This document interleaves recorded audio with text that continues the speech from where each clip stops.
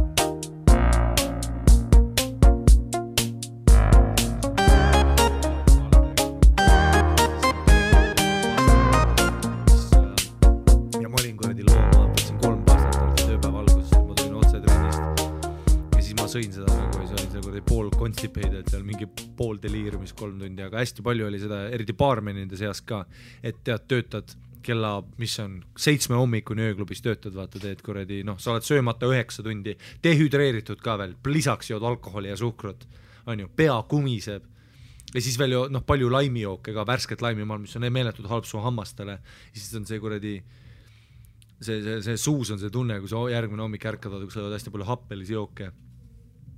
Muidugi enamus lähevad magama, mõned võtavad võib-olla eine enne magaminekut, on ju, mina proovin siis süüa mingisugust, kui ma ise töötasin rohkem baarmenina, siis ma proovisin süüa mingisugust lihtsalt väikeses koguses valku, aga enamus ajast oli mul ka ikkagi, kui mul oli mingi 10-tunnine vahetus ja tippi said ka normaalselt, kui ma sinna Statoili selle takso kätte jõudsin, Kazanga, 2 2-raudset, let's open up baby, mul oli 2 2-raudset, 2 piknikupakki, 2 kohvikoort, 2 kodujuustu ja siis mingisugune 3-4 tuplat ja siis lihtsalt voodis sõin seda kuradi 800 kilokalorit otse magama, magasid 10 tundi järgmise päeva õhtuni. Aga siin on nagu see mingi, ma eeldan mingi väike vahe, et sinu jaoks see pole emotsionaalne söömine nii-öelda.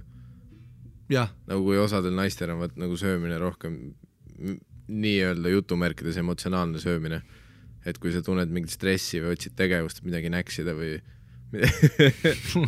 see, kui mu silmad läksid fookusest välja mingi kuradi kärbse peale, mine päris, räägi edasi, ma kuulun küll. Ma teid salli, kui mingi kuradi kärbes oli ju pringine, jah, see emotsionaalne, okei, see king pljat, oota. See ei ole isegi sama kärbes. Ja see on mingi, nüüd on mingi uus vend, on ju. Vittu küll, aga sa oled väga zen arvada.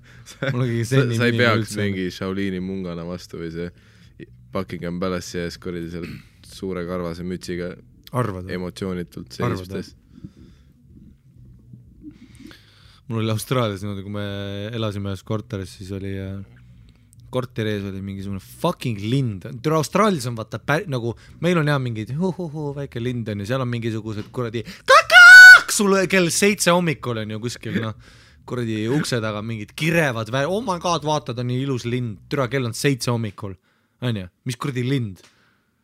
Persse küll, ja siis alati lendas tagasi, siis ma üks hetk olin ka siuke, et lihtsalt panin riided selga, võtsin kuradi mingi suure ajalehe kätte ja läksin jahile. Peksin seda fucking lindu mingi 5 korda. Miks ta minema ei lendanud? Ega ma ei saa aru, tuli alati tagasi, selles oli ka asi, vaata, et ühe korra ma läksin, ajasin ta ära, tulin sisse tagasi ja siis siis ma läksin nagu voodisse tagasi veel mõnus sosusse, vaata, tõmbad läpsed tekki üle ja ta tuli tagasi, muidugi veel kõvemini, ja mis iganes hääli nad teevad seal, ja siis mul oli lihtsalt mingi ornitoloog üritab kuulata praegu, mis kuradi uuel linnuliigi sina avastasid enda akna taga? Mis kuradi nagu kireb nagu kukkist ja paebel mingi brra. Ja siis on tegelikult mägra kehaga tiibu polnud. Eelajalooline elukas. Ma läksin ka niimoodi, et mul tüdruksõber ütles ka, et sa olid praegu 40 minti väljas nagu lihtsalt nagu peksid mingid kordi lindu. Ma peksin talle mitu korda, sain pihta, siis ta lendas sinna katuse juurde, siis ma ronisin katusele ja ajasin teda seal ka tagadele. Ma olen lihtsalt täiesti kuradi monkey brain, no.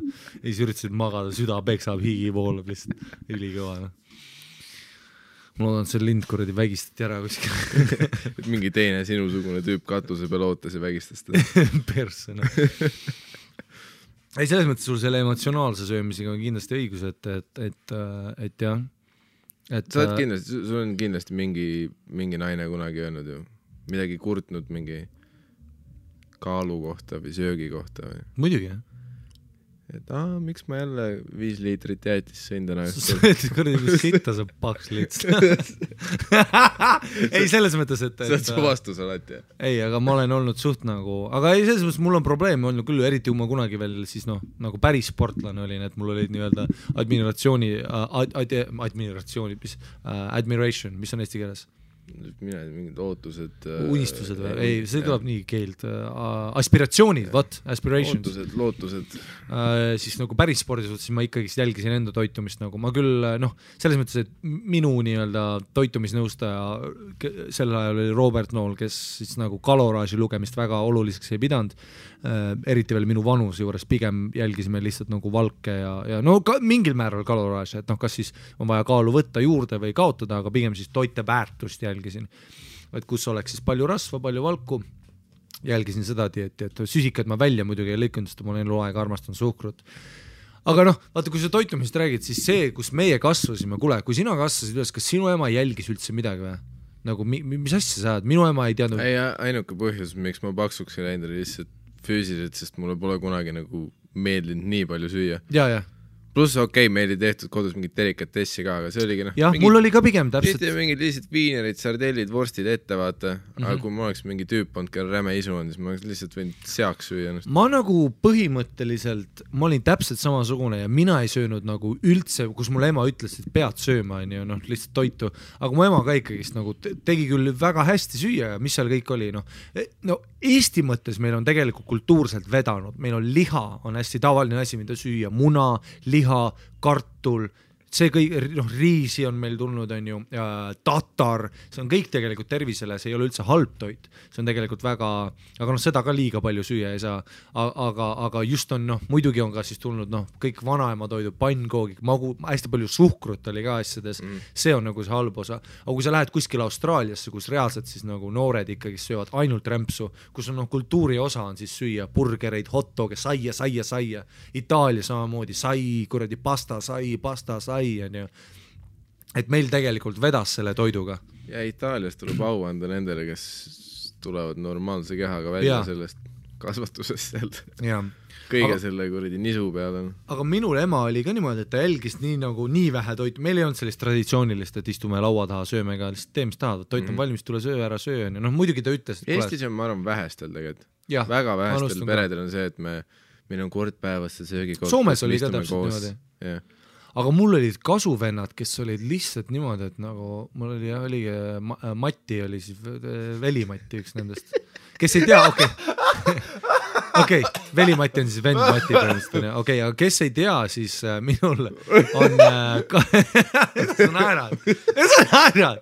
Mul on kasuvendadest on niimoodi, et on Oskar Mati, on ka kuskil, nagu on veel Matisid peale, ma olen Harri Mati, aga on veel keda ma ei ole kõigiga tutvunud, aga on Mati igatahes, ka 2T-ga nagu mina, tema oli lihtsalt Mati, tema on siis mu kasuvend ja temal oli see reaalselt, et ta võttis et mäletad kunagi, vaata enam nii palju ei ole, kuna nüüd on toitumine, see on nii palju läinud nii spetsiifiliseks ja popiks on trenni tegemine asju, aga sa mäletad kunagi olid sellised 2-litrased Coca-Cola six-packid nagu sangast võtsid jõulupa, on või? Ma ei ole mingist prismast ikka leiad. See oli nagu rõve ja see oli nagu iga 2 päeva tagant poest, vaata, üks mulle, üks mu nagu kasuvennale Matile ja tema jõi 2-3 tükki, no ma ütleks 6 liitrit päevas kokat vabalt ja temast saigi trulla niimoodi, et kuna tema oli see, et tema jõi, mina jõin nagu, ma jõin ka palju suhkrut, sõin asju ja ma sõin kommi, vaat see oli mu meeletõsi, ma sõin oma toast kommi, aga siis ma ei läinud söönud seda lisatoitu ka, aga Mati sõi selle kommi, selle 3 korda rohkem kokat kui mina ja siis läks tõmbas veel toidu ka peale, tema tegi nagu seda move'i. Nii et me võiks öelda, et tema street name on Paks Mati. Jah. Et sina olid Harri Mati ja tema oli Paks Mati. Ma olin Tühme Mati ehk siis Loll Mati ja tema oli siis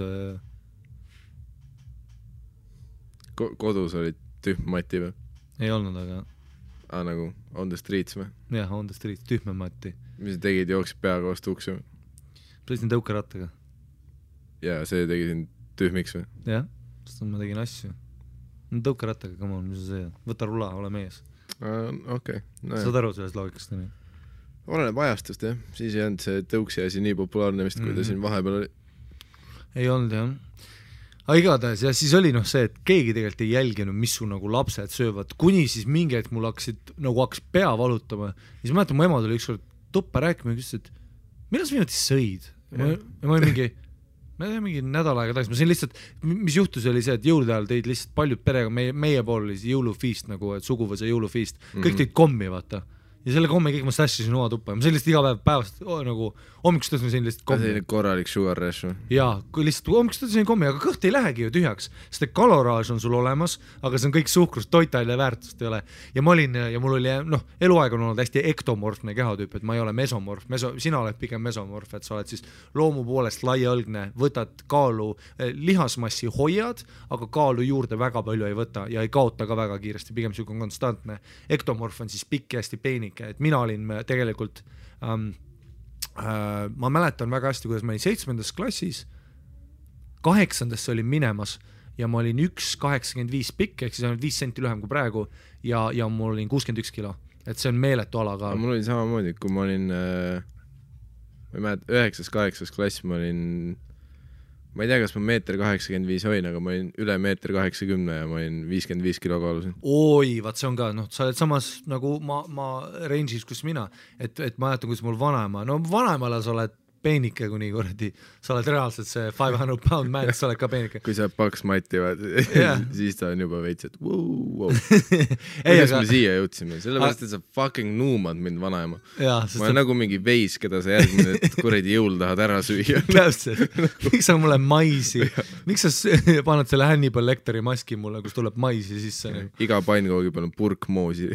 Ja skitelsid. Plus see, kuidas vanakooli inimesed moosi teevad ka ja see on see, et sa võtad need marjad, mis on juba iseenesest on head, aga kus siis sinna pannakse seda moosi suhkrut, pannakse mingi pakk lihtsalt. Jaa, aga koogikesed, kõik asjad ju, kui sa näid, kuidas see kilone suhkrupakk, kuidas vanaema kunagi kallas. Vaata praegu on see, et sa natuke sprinklid seda peale, kui sa mingid magusad asju teed, et kui ma ise tegin ka mingi tegin müslipatoone, siis maitsesid nii rõvedad, ma panin ka natuke suhkrut, natukene panin peale, väga vähe, aga ma mäletan, kui see oligi, vanaema teeb selle kilose lahti ja peaaegu põhjani paneb ära lihtsalt sinna poti sisse või mis iganes ta tegi. Hea magus tuleb nii.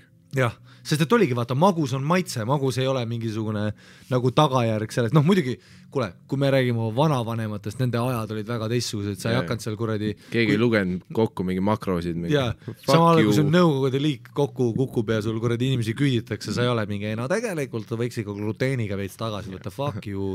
Toomas, sa ületasid oma tänaseid kaloreid. Bitch, ma olen Siberis nälgil. Jaa, bitch, ma söön mida iganes ma tahan. Kartulikoores on tõesti palju kaloreid, no anna siis midagi muud, ei ole või, okei. See üks päev nädalas, kus ma ületan kaloreid. Täpselt. Räägi mulle toite väärtus. Ma olen 3 kuud käbisid söön metsas. Mine räägi Süürias gluteenivaba dieedist on ju. Aga selles mõttes, et see oligi, aga mina nagu, kui ma hakkasin mu kaalutõus tuli keskkoolis, kui ma hakkasin tõsisemalt sporti tegema ja siis ma sundisin enda ainevahetust põhimõtteliselt nagu, kui mul oli räigelt kiire ainevahetus, nagu ektomorfsel kehatüübil on, noh, iga inimene ei ole puhas kehatüüp, see on ka nagu väga pseudoteadus, et keegi, noh, kunagi oli hull see hästi toitumisnõustajatele meeldis panna inimestesse kastidesse, vaata, sina oled see, ei, me kõik oleme segu, aga sul on muidugi kallakud, mina olin siis, noh, nagu on siis endomorfne, eks paks on ju, lihtsalt loomult paks, mis ei ole ka päris tõsi, et sellist asja ei ole nagu puhast endomorfi ja mis on see stereotüüpne vestlusloom mingisuguse, noh mul, kui mina hakkasin sporti tegema, siis kõik mu keskkooli, kuule aga tee mulle ka mingi kava, et ma ise olen nagu, noh tead küll loomult vaid suure kondiga, ei, ma nägin, kuidas sa toidu vahetunnil võtsid välja ekstra selle paar bounty't, ostsid veel puhvetist ühe purksi ja siis käisid veel, sõid minu toidu ka ära seal korrali sööklas, ma nägin sind söömas 8000 kalorit suust sisse, et ära hakka mulle rääkima. Aga eks muidugi mingid kaldud olema, siis ma hakkasin reaalselt nagu lihtsalt nagu suruma toitu sisse ja ma sain sellest aru, et kui ma söön hästi kiiresti, siis ma suudan nagu suua, noh lihtsalt kiiresti, enne kui see vaata kõhu täis tunne tuleb, suudan sellest jagu saada, siis ma hakkasin räigelt kiiresti sööma lihtsalt tam, ja no sa ilmselt tead nagu, minuga on see, et iga inimene, kellega ma olen söömas käinud. Hari hingab toitu sisse põhimõtteliselt. Ja iga inimene, kellega ma olen söömas, olgu see mees, naine, kõik on öelnud mulle, et okei, ma pole näinud nii kiiresti sööt. Hariga on veits sitt väljas söömas käia, sest meil on täpselt vastupidi see, et ma olen nagu üks aeglasemaid sööjaid, ma olin tavaliselt... Ja sa naudid, sa räägid, vaatad ringi värki, ma olen nagu kuradi... Ma olin koolis ka peale igat toidu vahetundi, ma tulin nagu tund oli 5 minti käinud, ma tulen klassi, kõik ja ta sööb ka aeglaselt. Nagu sest ma sõin nii aeglaselt, mul läks terve see pool tundi. Sa teed kõike vist aeglaselt? Seda ka. Kas sa kepid ka aeglaselt või? Või sa ikka pummaldad ka? Vahepeal, aga ma olen tähele pannud, et mida vanemaks ma olen jäänud, seda aeglasemaks ma muutun ka. Nagu, et see läheb järjest tullemaks. Või no, kuidas võtta nagu? Selles suhtes ma olen alati ka seda vihkanud, nagu kui inimesed lihtsalt kiirustavad nagu põhjusetult, nagu see ajab mind ennast närvi. Nagu ja sa oled see, sulle see ei meeldi, jah? Ma ei suuda see vend olla, et kui meil on lennujaama vaja sõita, siis hommikul läheb mingi rahmimiseks, kohvri pakkimiseks. Ma olen nagu see, et ma elan selle nimel, see on minu maailm on see, et alati on putsis.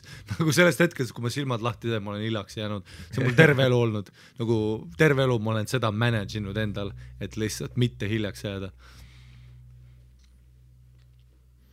Aga põhimõtteliselt, kui me koos väljas söömas käime, siis kui ma olen selle esimese ampsu ära võtnud, siis on Naril taldrik tühi ja siis on mul veider tunne, siis on see pinge peal, vaata, kus sa oled oma tühja taldrikuga, vaatad mind söömas lihtsalt. Ja siis mul läheb pool tundi veel. see on sitt variant nagu. Sellepärast meie suhe ei töötagi.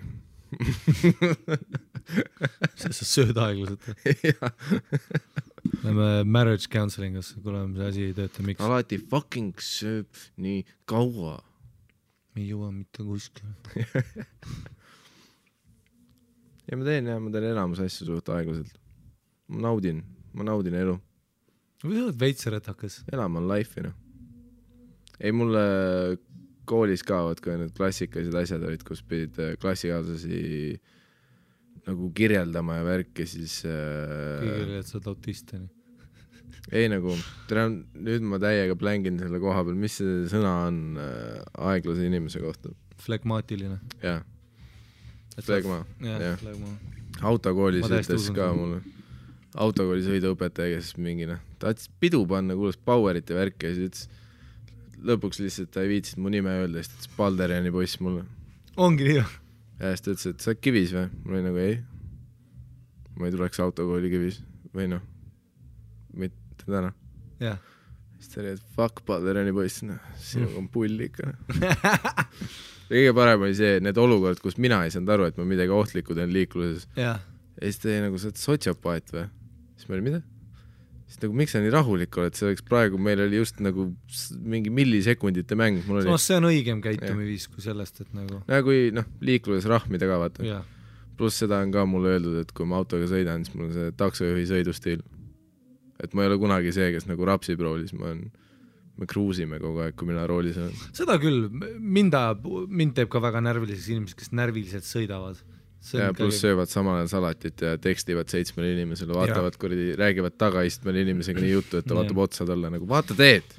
Selles mõttes küll, mul oli Soome kasuisa oli nagu autojuht noorest pääst ja tema sõitis täiesti, tal oli see, et nagu sul võib kõige lillelisem päev olla, asjad, inimesed naeratavad, päike paistab, tal on endal kõik lill, chill värki, ja siis mingi üks vend korraks keerab tema rajale, haistaga aken lahti, sa kujutad mitu kord, noh ma olen rääkinud vist podcastis ka, kui palju tõmbas autost välja kaklusi.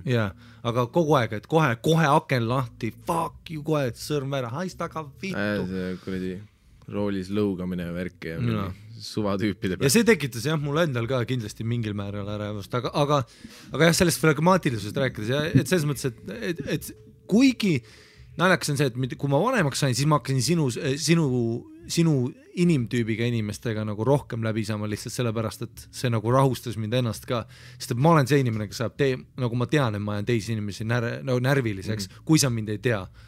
Nagu see ei sobi tavaliselt kokku, kui on kaks tüüpi, kes on mõlemad liiga nagu ärevil ja energilised, vaata. Sellised nii-öelda ADHD tüübid, kes kogu aeg on mingi räme ärevus ja midagi tegevust. Et selles suhtes nagu nende kombodena sobibki, et sul on see silent Bob on kõrval, kes on rahulik. Aga ma olen näinud küll nagu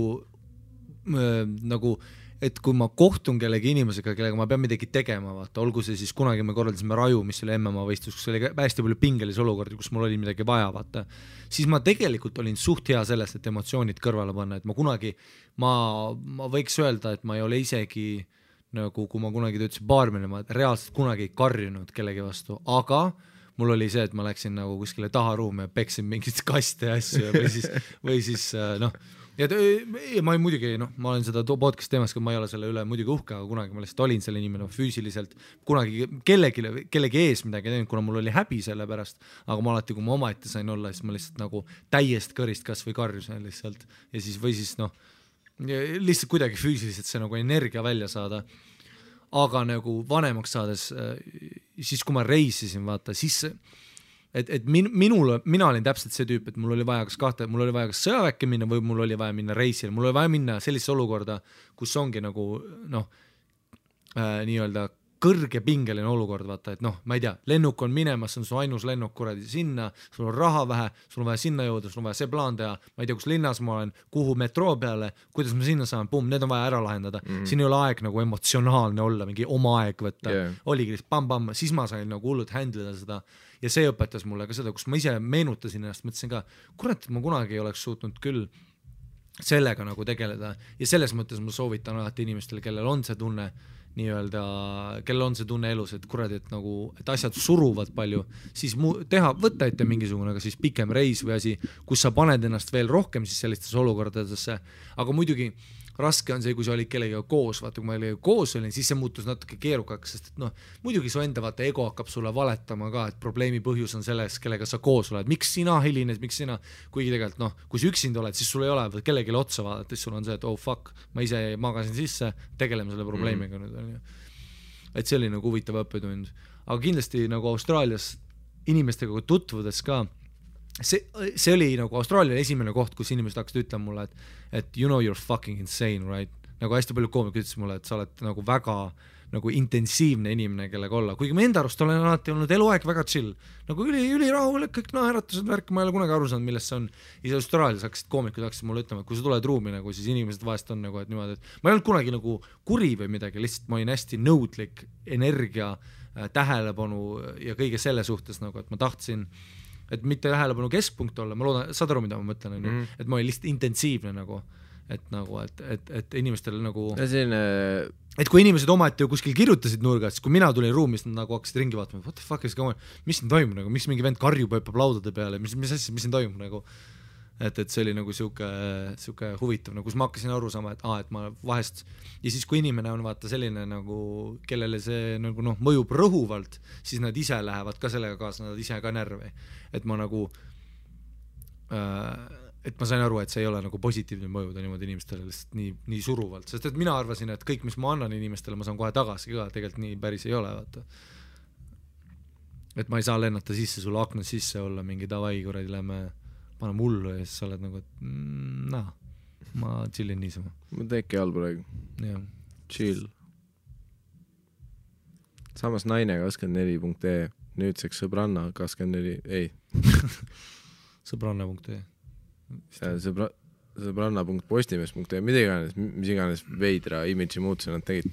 Naine24.ee, kunagi oli see nende mingi väärteaduslikud uuringud, kus oli kirjas, et põhimõtteliselt, et kui mees sõidab nagu rahulikult autoga nagu taksojuht, siis ta on voodis hea, nii et kas ma mainisin, et ma sõidan rahulikult nagu taksojuht? Jesus Christ, iga asja, Mihkel on täpselt see vend, kes mõtleb mingi argumendi enda kohta, siis ta guugeldab nii kaua, kuni ta 8. leheküljelt leiab mingi uurimustöö, mis ütleb täpselt seda, mida ta tahtis vaata. Mingi põhikooli uurimust. Jaa, mingi 8. klassi poiss tegi, et kui poiss ütleb neiu palju, see tähendab, et ta on suure riistaga.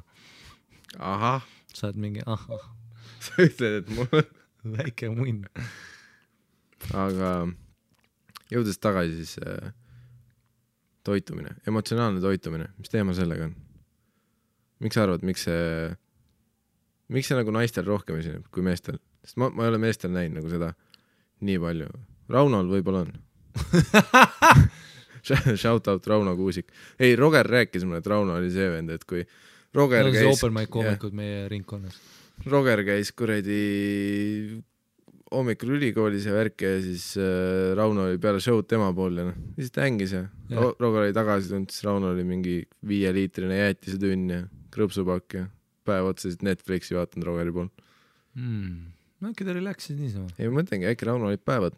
Jah, põhimõtteliselt. Rauno on suur perse küll. Mida see tähendab? Ma peretasin praegu mingi räige, selle nagitsa, selle...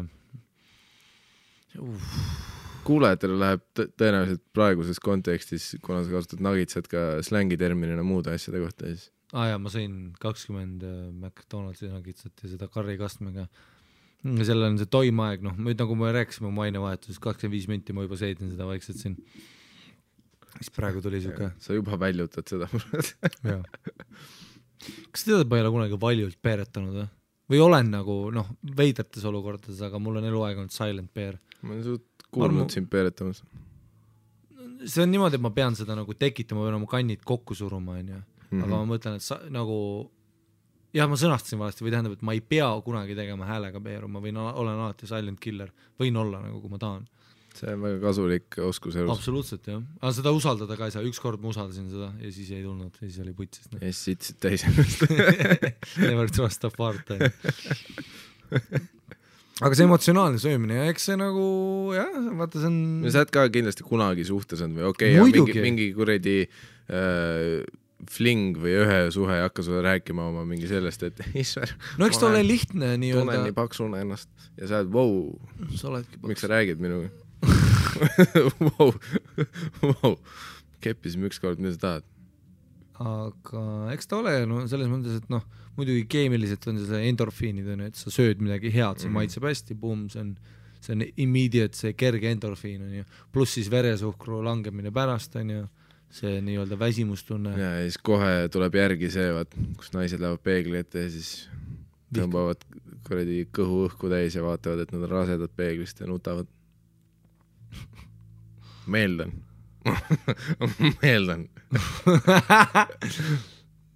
Kas sa oled seda teinud? Et sa kujutad, et sa oled rase ja tõmbad nagu, surud oma kõhu peegli ees välja, vaata, ja siis lihtsalt tõmbad õhku täis. See Schwarzeneggeri ja Danny DeVito film Junior oli sinu jaoks väga dramaatiline. Ma olen nii paks.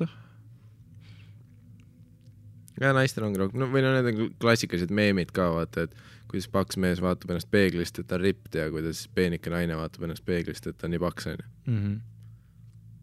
Et see on kuidagi nihkes vastupidi.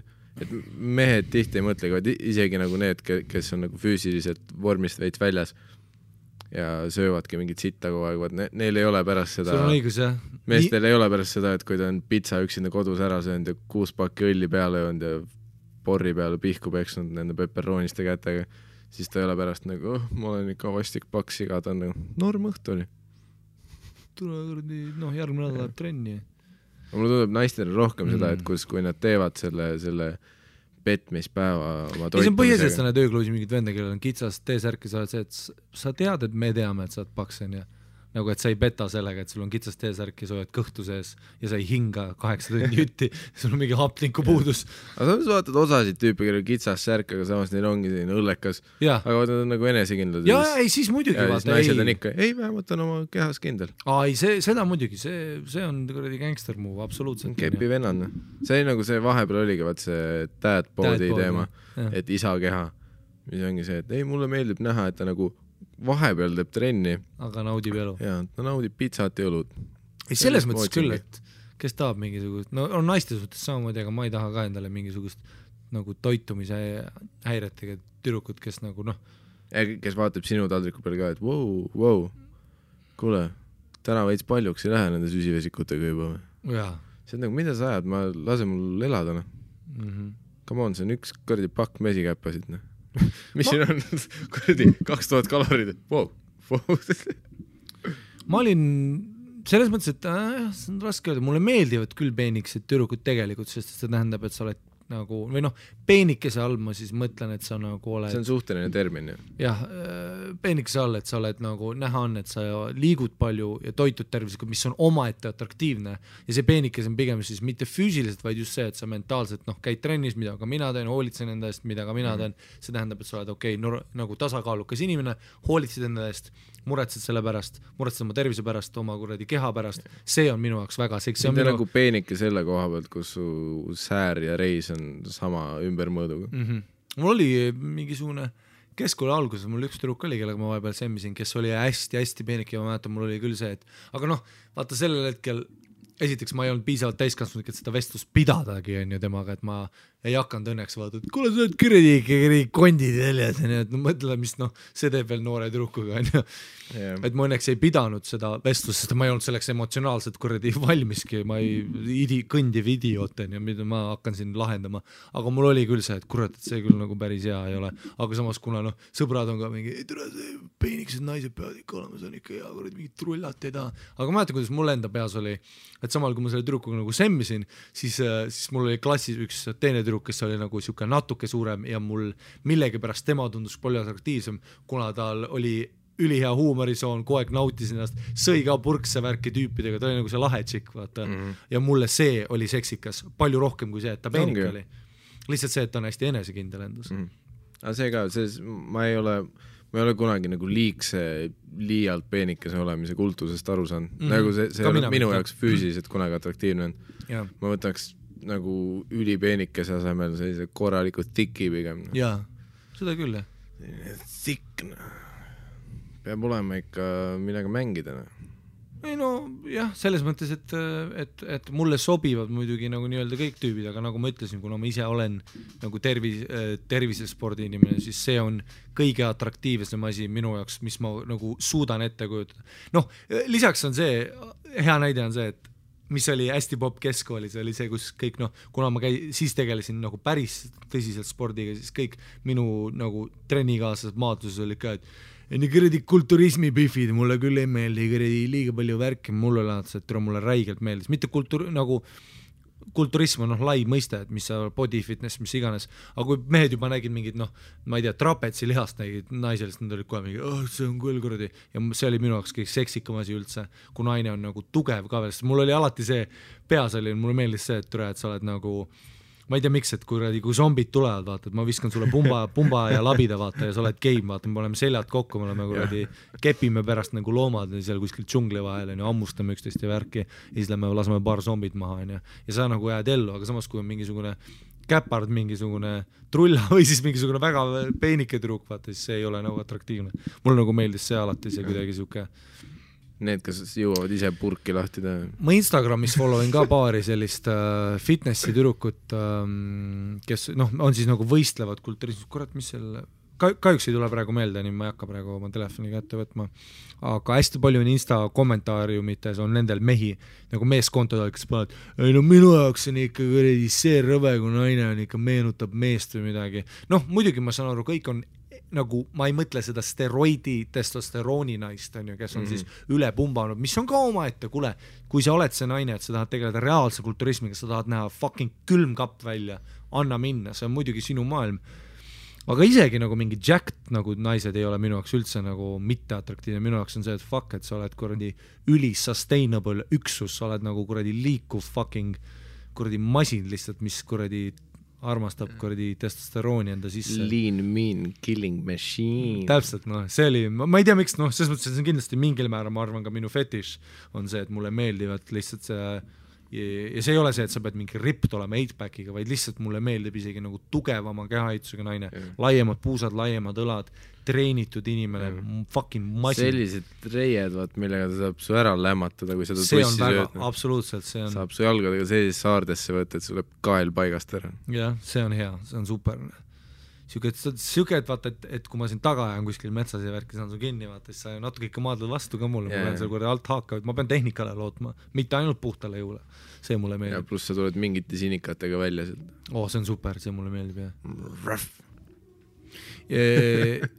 Ja mul on naljakas mälestus on sellest, kuidas üks mul oli siuke sõbranna, kes käis ka jiu-jitsus käis ja siis me üks hetk ma nagu nägin, et ma natuke nagu meeldisin talle, et ikkagist vaatasime üksteist trennisvärki, aga kuna mehed ja naised ikkagist koos ei treeni, aga siis me hakkasime omavahel ka nagu, et kui oli avatud matt ja sai niisama rullida värki, türa see kärbes tuli su näo ette praegu, nüüd ma natuke sassi, tähendab, mitte avatud mati ajal, vaid lihtsalt, et me saime kokku, see oli Austraalias, siis me saime kokku nagu väljaspool trenni, siis ma mäletan, kuidas me nagu hakkasime, ta küsis mingi Kreeka-Rooma maadluse mingi haarete kohta ja ta oli hästi füüsiliselt heas vormis naine, ta on hästi seksikas naine lihtsalt oma keha poolest ja oma loomuse poolt ka, ta tegeleb tervise ja füüsisega, käis kuradi maratone jooksmas, kuradi mägironimist tegemas, on ju, igast selliseid asju ja see on hullult atraktiivne minu jaoks. Ja siis ma mäletan, kuidas me nagu, ja see on ilmselt minu fetiš ka, et me tegimegi mingisugused alt haake tegime, ja siis mäletan, kuidas ta ükskord pigistas mul ja see kärbes on su kraana pealt, ma pean selle kärbse ära tapma, okei, ma räägin selle lõpuni ja siis see on nii rõve podcastile praegu, on see, et mingi fucking kärbes siin, kas ma proovin ta praegu ära tappa või?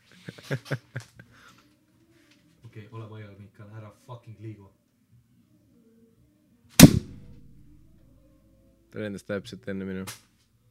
Ma olen tavaliselt väga hea selles, et siuke kiire snap käib. Putsi. Kui halb see podcastiks on see, et ma jahin mingi kärbest terve podcast. see oli see kärbse episood.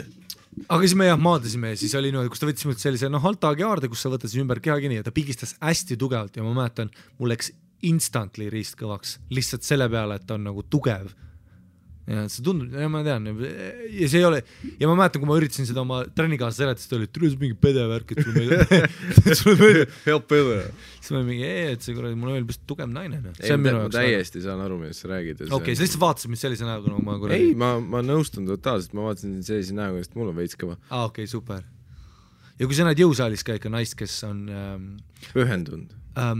Okei, mis mind täiesti, ma pean ära minema jõusaalis, kui ma seda näen, on, kui ma näen mingid naist, kes ei kanna lihtsalt mingid kitsaid retuuse ja niisama fitnessi tšekk, tal on reaalselt nagu need riided, tal on pohhui, milline ta jõusaalis välja näeb, aga ta on atraktiivne naine ja ta on veel nagu, ja higistab ka veel, nagu higistab naine, ta on täiesti putsis, kui sa näed läbi selle pusa või tead, neil on need sellised, mitte need joogab, võib-olla on need joogapüksid ja see ei ole, mitte see lateksmaterjal, vaid ikkagist nagu puuvill, aga lihtsalt paksem. Ja siis sa näed nagu seda nagu higiranti, vaata tema tagumiku peal, ma lähen lihtsalt ja siis siuke ja leemendav higi ja siis tegib see siuke teed siuke feromoonide ja siuke higilõhn ka. Ma ei taha mingit lõhna, vittu ma ei taha mingit lõhnali tunda, ma tahan tunda su naturaalselt seda tussimahva. Ja mitte mingi meigiga trennis, vaata. Ja, fuck you meik. Vaid see, kes teab, et ma tulin higistama. Täpselt, tal on juuksed kinni ka. Ma tulin trenni tegema. Ja, oh my god, see on kõige. Ma olen lolliks. Ja see, et ta ei vaata ringiga, ta ei vaata mehi, ta ei vaata naisi, ta lihtsalt vaatab peeglisse ja vihkab ennast. See on see on ma ütlen ausalt, see on nagu räme erutama ükskord tegelikult rohkem mitu korda, aga mäletan kunagi hiljuti nägin mingit Piffi, kes tuli trenni ja siis nägid, et ta tuli kuradi tööd tegema, ta oli telefonis ja kaasas ta kuradi tegi soojendus ära ja siis ta hakkas lihtsalt lõuatõmbeid tegema nagu mingid 10 seeriad või midagi ja nagu puhta tehnikaga mul oli see, et mine munni, ma olen väga harva seda, kui tuleb mingi naine ja hakkab lõuatõmbeid tegema nagu puhtalt. ja see on selles mõttes, et ma olen näinud, kus naised tulevad mingi kuradi selle kummiga või nii, vaata mingi hooga üldiselt naiste kehaehitus on ka teistmoodi ehitatud lõuatõmmete jaoks, et see ei ole päris nagu aga lihtsalt too oli nagu loom lihtsalt hakkas tegema ja ta ei näinud välja vaat nagu mingi kapp või midagi ja lihtsalt funktsionaalne jõud ja see oli see on raske hetk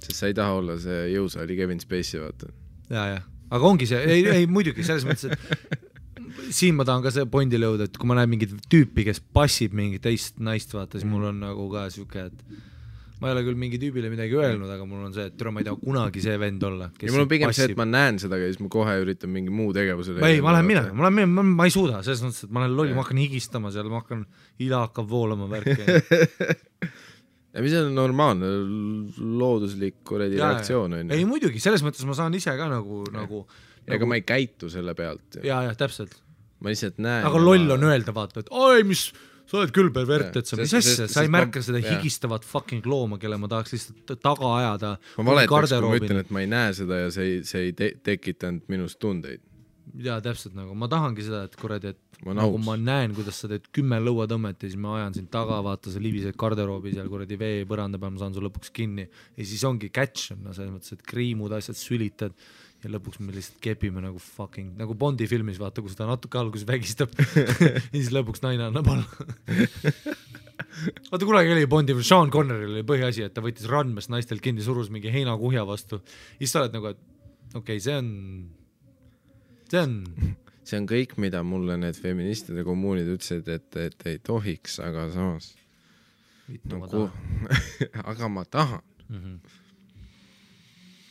aga muidugi see ei tähenda seda jällegi, et ainus variant on partner, kes teeb 10 lõuatõmmet ja kuradi tegeleb fitnessiga ei, asi on mindsetis pigem, mulle meeldib see, et naine suudab olla sellest nagu nii-öelda alfa rollis või no mitte alfa roll, see on ka nagu loll öelda, aga lihtsalt selles, et aga see on lihtsalt atraktiivne, sinna ei saa nagu midagi salata absoluutselt ma mäletan, kunagi ma käisin ühel mingi Pirita jooks oli äkki siuke läbi metsa, mingi paar kilti oli siuke jooks ja siis ma olen meeletult halb olnud alati pikamaa nagu jooksmise asjades, mul lihtsalt ei ole seda, asi ei ole võib-olla seda sorti kardiovaskulaarsus tervist mul pole kunagi väga olnud, et minu jaoks 10 kilti on juba siuke, et ma nagu saan südari lihtsalt tee peal, ma ei ole lihtsalt, ma olen raske 95-kilone mees, nagu mul on raske seda teha lihtsalt füüsiliselt ja mu keha ei ole selleks, selliseks sordiks asjaks heita, mulle reast jalga valu, selgaga valu, ma hakkan pea valutama, ma hakkan nagu murduma väga kergelt nendes olukordades ja mul oli räigelt raske, ma mäletan, oligi mingisugune 6 kilti oli lihtsalt ja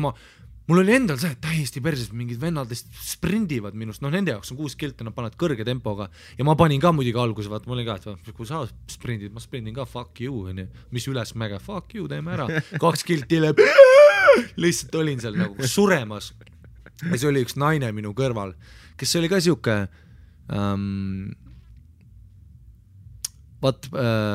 praegu on see, et tegelikult et see naine, keda ma nägin, nagu mul ei tule ta nimi, ma ei tea, miks ma üldse ma teadsin, kes ta on, nagu ma olen teda, me töötasime kunagi samas firmas koos, ma teadsin, mul läks vesi ümber, putsi et ma teadsin, kes ta täpselt on, aga igatahes me ei olnud nagu suhtlusbaasilt, aga igatahes me vaatasime üksteist, naersime, et me mõlemad oleme need, kes struggle ja tema on nagu selline, ta ei olnud peremaa, aga ta oli siuke mitte nagu nüüd ta on peremaa, aga sellel hetkel oli ta lihtsalt siuke, siuke naine, kus just Raplast pärit on ju, ja ta oli siuke naine, kes kuradi, joob viina, sööb purksi, värk-särke on ju, aga samas mängib tennist ka vahepeal ja liigub, aga ei olnud kehaehitus nagu, ta oli veits siuke keskmisest suurema kondiga on ju, aga ma mäletan, kuidas ta minu kõrval lihtsalt higistas räigelt ja oli ka siuke, et vaatasime üksteisele otsa ja tere, me oleme nagu samas paadis siin ja ma mäletan, kuidas mul läks mingi 5. kilomeetri peal, kus ma vaatasin, kuidas ta jooksis mäest ülesse ja ta nagu lihtsalt vaatas otse mäele, ta lihtsalt oli täiesti leemendav higistanud ja ma kuradi pusast voolas kõigi välja ja ma olin lihtsalt nagu, ja ta jooksis mäest ülesse ja ta reaalselt nagu urises minnes ülesse, ta tegi nagu sellist nagu sellist, just sellist, et nagu see on mehelik hääl muidugi on ju, aga nagu naise hästi, kuidagi ta tundus lihtsalt meeletult naiselik minu jaoks see hetk, et ta nagu, ja ta korraks libises ka vaata, et ta nagu nagu tegi selle väikse, tead see naiste selline abituse mingi ohe, mis neil vahepeal, ma ei hakka seda järgi tegema, sest ma lihtsalt ei saa seda teha, aga saad aru täpselt, mida ma mõtlen, aga ohe, aga mitte selline allamisohe, vaid pigem siuke, et fuck it, ma nagu panen edasi ja ma mäletan, ma olin seal mäe all ja ma olin lihtsalt täiesti putsis ja ma ei suutnud nagu mitte millegi mulle mõelda kui ainult sellele, et me lihtsalt nagu jääme seisma ja kuradi hakkame siin metsa vahel lihtsalt täiega keppima. Ja siis ma jooksingi lõpuni ja ma lihtsalt nagu, ma ei tea, mitu päeva ma võiks öelda, ma panin agressiivselt kodus pihku selle lihtsalt nagu visuaalse asja peale. Ja see ei olnud see, et tal mingi perse paistis väga hästi või midagi, ei olnud. Ta oli pusas lihtsalt naine, kes jooksis mäest üles ja lihtsalt leemendas higist. Aga lihtsalt see, kuidas ta häält tegi, see tema loomus oli lihtsalt minu jaoks oli täiesti putsis. Ma tunnetan seda, ma haistan seda. Mis pärast finišis ka, kui me olimegi, nagu šmigunnid olime seal, vaata, istusime maha, lihtsalt hingeldasime ja kuidas ta ka lihtsalt kurdi auras higist ja see fucking feromoonide lõhn ja see hingeldamine ja see hetk, kui mina ja Mikkel hakkame pihku pääsema podcasti ajal. Mul on väga hea fantaasiavõime, see pilt oli mu peas. Jaa, aga see, kuidas tal oligi, siuke pusa oli ümber pea, lihtsalt siuke hall pusa. Ei, ma saan aru, see... Super. Aga see ongi see kuradi värske higi, vaat need feromoonid. Ja just see feromoonid on kindlasti halb, feromoonid on õhus, ma saan aru, et see ei ole... Füüsiline selline fucking lihtsalt testament sellele, milleks inimkeha on oma täisvõimete juures, mis ta on. Mul kunagi meeldis paaris töötas üks vahetuse vanem ka, üks naine, kellega ma hiljem olin ka suhtes, aga see hetk, kui ma tööle läksin, siis me nagu üldse omavahel ei suhelnud. Ja see oli niimoodi, et alguses ta mulle nagu, füüsiliselt meeletult atraktiivne naine oli, aga minu jaoks ta iseloomult, me ei suhelnudki, ei olnud midagi erilist, ma olin siuke, et muidugi sa oled ilus naine, sa oled võib-olla mu liigast väljas, mis iganes, ei olnud mingeid asju. Aga koos töötades oli see, et ta oli alati kõige parem nägi välja, hoolitses enda eest tööajal, ta tegi müügitööd meeletult hästi, ta oli klientidega, ta oli hustler, ta oli alati kõige varem tööl, ta oli viimane, kes läks ära, vaata, ta oli see vahetusvanem, kes nagu tahtis, et kõik töötaks hästi. Ja täpselt samamoodi oli niimoodi, kui kuradi, ma ei tea, restoran oli täis rahvast, üks klient karjus, lädramälus soomlased, bändil on heli läinud, elekter on läinud, ta nagu lihtsalt higistas, jooksis mööda maja ringi ja tegeles sellega. Ja täpselt samamoodi, kui ma köögi tagaruumis nägin teda vahepeal niimoodi, kus ta kassat luges, kus ta luges kellegi teeninda kassat, midagi ennast ta tegi seal ja siis kuidas ta ka niimoodi, et higimull on ees ja siis ta hingeldab, tal on reaalselt hapnikku vaja, et hingata ja ma mäletan, kuidas ma kõrvalt lihtsalt vaatasin ja ma olin lihtsalt täiesti putsis, see on kõige seksikam asi, mida ma elus näinud olen ja siis ma hakkasin talle rääkima ka seda, et saad aru, et see on hullult seksikas, et sa oled nagu selline nagu tugev naine, vaata, kes teeb asju, et sa ei ole mingisugune Ronda Rousey'l ühel nais-MMA-kul oli kunagi üks hästi hea nii-öelda kampaania, mida mina toetasin, teda kui inimest ma väga ei toetanud või kui sportlast, et ta ei olnud minu lemmiksportlane, aga temal oli siuke, et don't be a do nothing bitch ja see mõte oligi, et ära ole see pihv, vaata, ära ole see naine, kes loodab ainult oma välimusele ja ainult sellele. Ja sellele, et inimesed teevad sinu eest asju. Täpselt, et sa saad, et see unistus ongi see, et tavai, kõik teevad minu eest nii kaua asju, kuni mina ei pea kellel midagi tegema, see on see unistus. Et ma saaks lihtsalt trofee olla.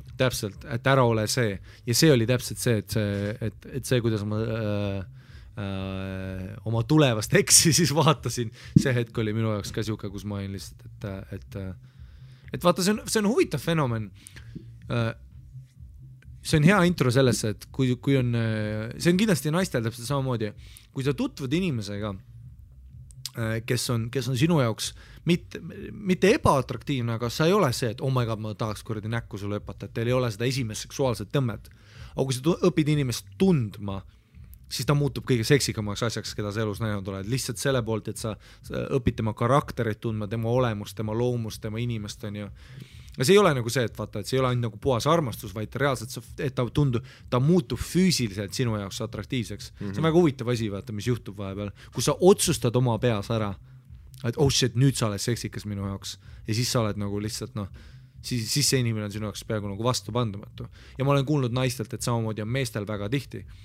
Et vaata, kas mees on siis šarmikas, naljakas, humoorikas, enesekindel, mis iganes on ju, et naised on öelnud samamoodi, et ma ükskord näin, kuidas see tüüp ütles midagi või tegi midagi, mis minu jaoks tegi selle väikse lüliti, vaata, et sa võib-olla oled minu jaoks ja siis hakkas see nii-öelda süvenduma või siis mitte. Ja muidugi vastupidi täpselt samamoodi. Kui palju on seda, et sa näed üliatraktiivset tüdrukut ja siis sa kuuled, et siis ta ütleb midagi ja sul on see, et ja kui sa pead tund aega temaga rääkima ja siis järjest tuleb seda, et ei no holokaust ei olnud päris ja kuradi fucking pagulased. Sa oled nagu okei. Või siis see, mulle meeldib Smilers ja sa oled okei. Super. Super. Aga sa saad aru, mida ma mõtlen, kuidas vahest on nii huvitav see, kuidas sa nagu, ja noh, ma tahan siin rõhuda, et see ei ole see, et sa armud inimese iseloomu otseselt, on ju, vaid see, et reaalselt, et ta füüsiliselt muutub ka sinu jaoks nagu nii fucking seksikaks.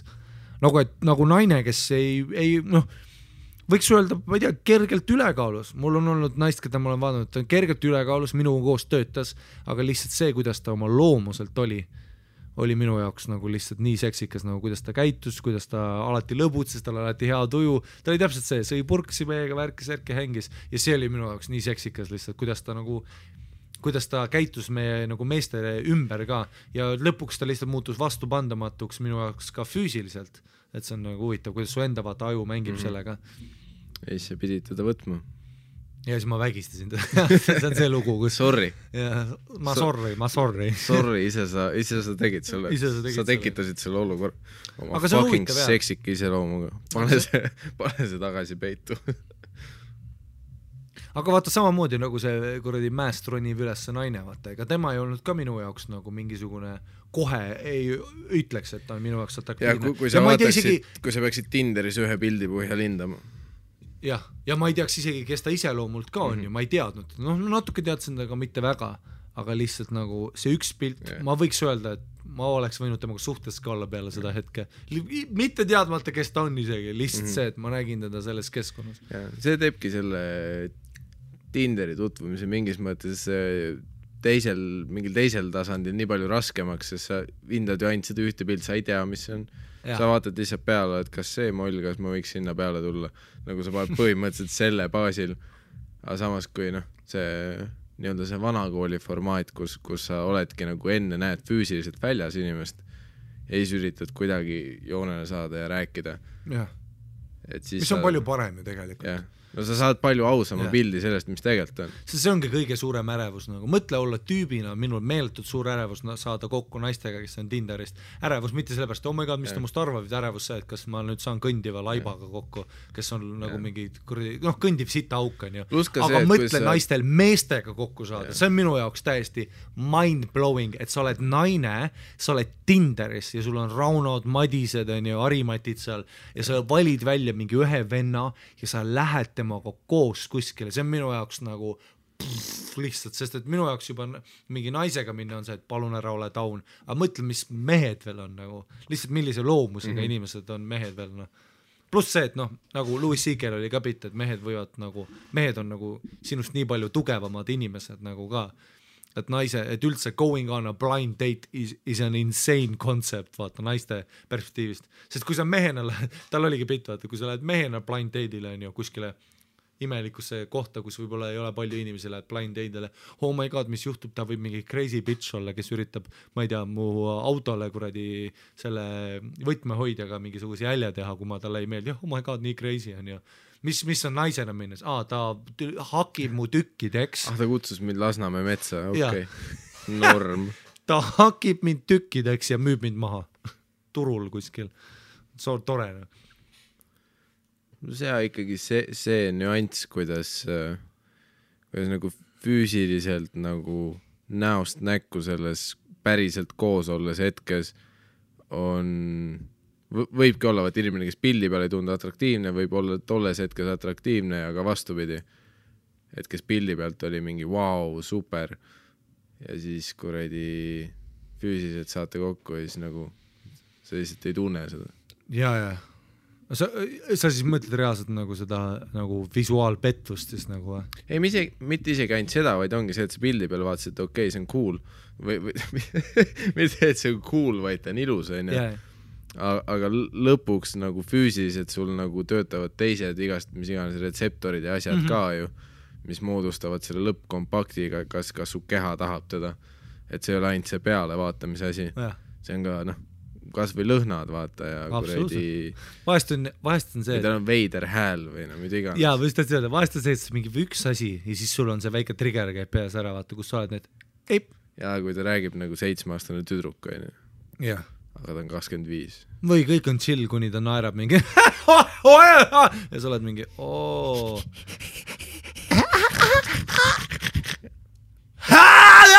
ja kui ta niimoodi naerab, siis nii ta tuleb.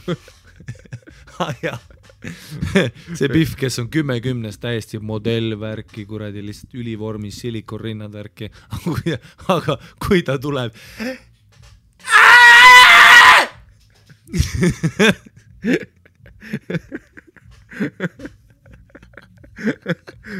Rest in peace, kuradi kõrvaklapid kõigil. Jah. This podcast is sponsored by ear doctors all around the world.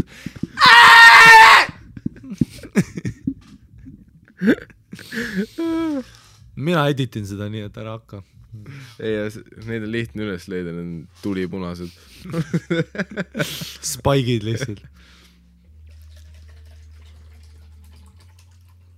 Aga samas jällegi teisest küljest pohhu on ju. Auk on auk. Sest tänapäeval konkreetselt sai palju õnne, kui sa üritad paarist naisi leida kuradi ja see on su. Millal sa oled üldse leidnud tegelikult lambist paarist naise nagu? Ma olen üritanud, aga see ei ole kunagi veoks läinud. Jaa, ma olen ka nagu ma olen leidnud inimesi, kes tunduvad peale showsid ei loe, seda ma ei mõtlegi, aga ma ütlen ala lihtsalt täiesti nullist on ju, et ta ei tea, kes sa oled, sa ei tea, kes ta oled. Mul ei ole kunagi niimoodi olnud, et ma üldse ei tea, mul on vähemalt ühine ja siis vaata ja siis ta pikka aega möödas ka, kui ma proovisin, ma sain nii palju eisid, et ma andsin elus alla põhimõtteliselt. Jaa seda on ikka vaata, et tead, et ta on selle sõbranna, see paar aastat olete näinud üksteist kuskil samas ringkonnas vaata, ja nüüd lõpuks otsustada, see ei loe, ma mõtlen reaalselt et täiesti nullist. Ei, ma olen elu jooksul ikka, ma olen üritanud, aga see on kaugeim, kuhu see on jõudnud minna, on see, et lõpuks võib-olla tantsid kellegagi ja ajad veits juttu ja siis ütleb, mul on poissõber. See, et ma küsisin, mis su nimi on. Okay. Norm. Plus mehena on muidugi raske ka, sest et iga naine, isegi kui sa avad oma suu, siis ta esimesed 6 minutit vaatab sind sellega, et sa tahad mind perse keppida, ma saan aru. Ja siis esimesed 6 minutit sa üritadki veenda, et ei, ma tegelikult olen päris inimene, kes tahab suga rääkida. Jaa, selles ma ei ole veendunud veel selles perse kepi värgis, siis räägime enne. Jah. Las ma nuusutan siin. Ma tahan näha, kas need feromonid töötavad. Kuigi see kõlab paberi peal ja peas kõlab hullult romantiliselt, et sa väljas kohtud kellegi. Pane sinna juurde see statistiline tegur, kui vähe tegelikult inimesi regulaarselt väljas käib, mis sul mingis konkreetses lokaalis võimalus inimestega kohtud on, kõik need numbrid kokku, siis Tinder lihtsalt on jumalast, vaat see annab sulle palju suurema šansi eduks. Absoluutselt, jah.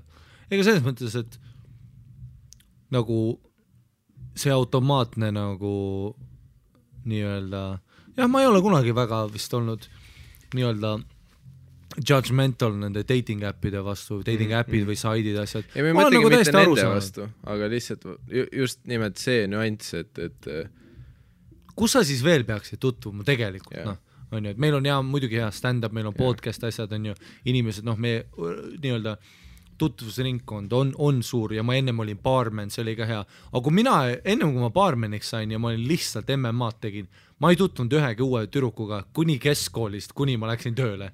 Nagu, kust ma tutvun temaga? Mis ma lähen nagu... Mis on need šansid, et sa oled lihtsalt kuskil baaris või lokaalis kellegi juurde, et sa kas tahad rääkida?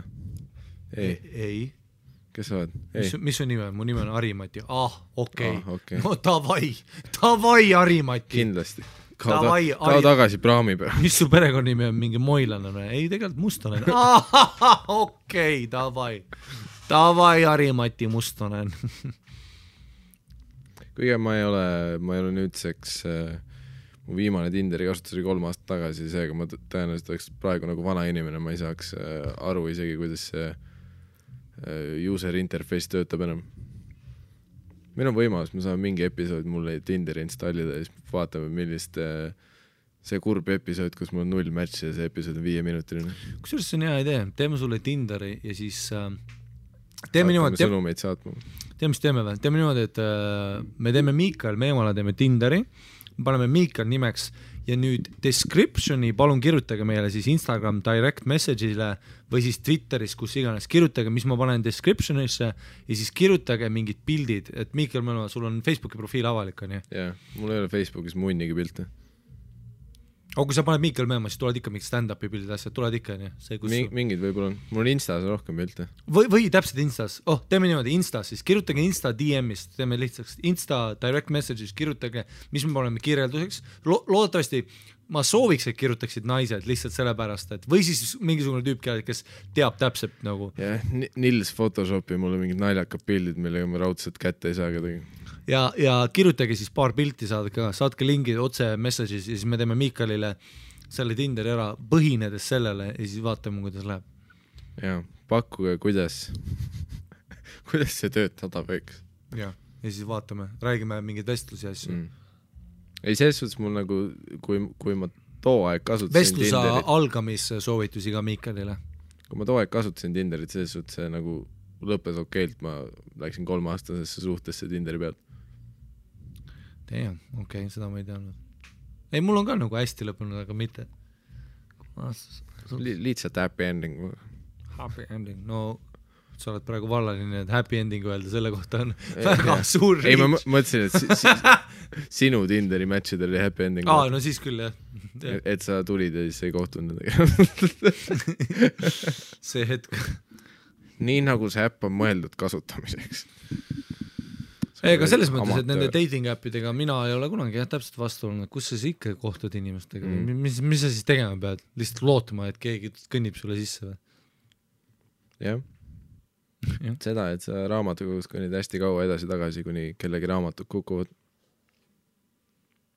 Ja siis sa aitad üles korjata neid. Vastud üle nende raamatud, türa, võrdõisulikus. Mis sul nimi on, kui Nisa näpp? Kirjuta mulle, kui sa oled oma raamatut kokku korjanud. Vau, ta on nii alfa. See on ka klassik see, ma mäletan, mul oli vanem sugulane siis rääkis ka naiste see, mis ütles alati, et ei no kuradi, sa pead selgeks tegema, kes on mees. Kes on kes, on ju? Kes on kes, sõidab naisele sisse. Ei, ta ütles, et tal oli klassik see, et sa pead neid ta kunagi ütles mulle, et ära naisele kunagi alguses silma vaata, sest et sa ei ole temaga võrdne, sa alati vaata natuke üle temast, siis ta saab aru ja see on meeletult naistele meeldib, usu mind ise ta oli 6-aastases suhtes. Kepivenna käsiraamat. Mis tal veel oli?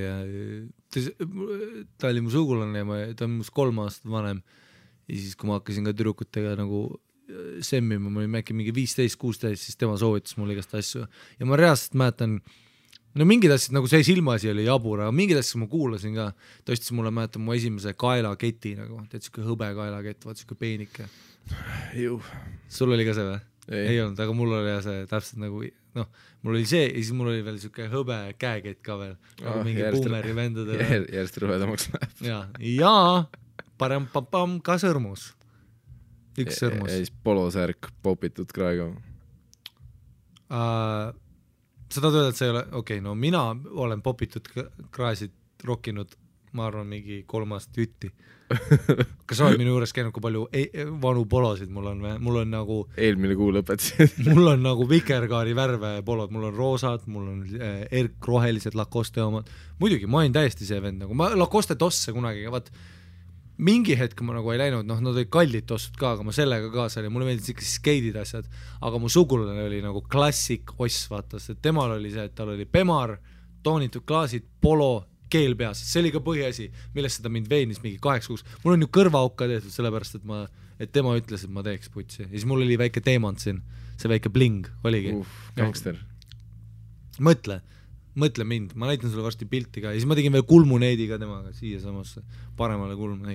Selle pealt su esimesed 50 vahekorda tulidki. Ei. Oi.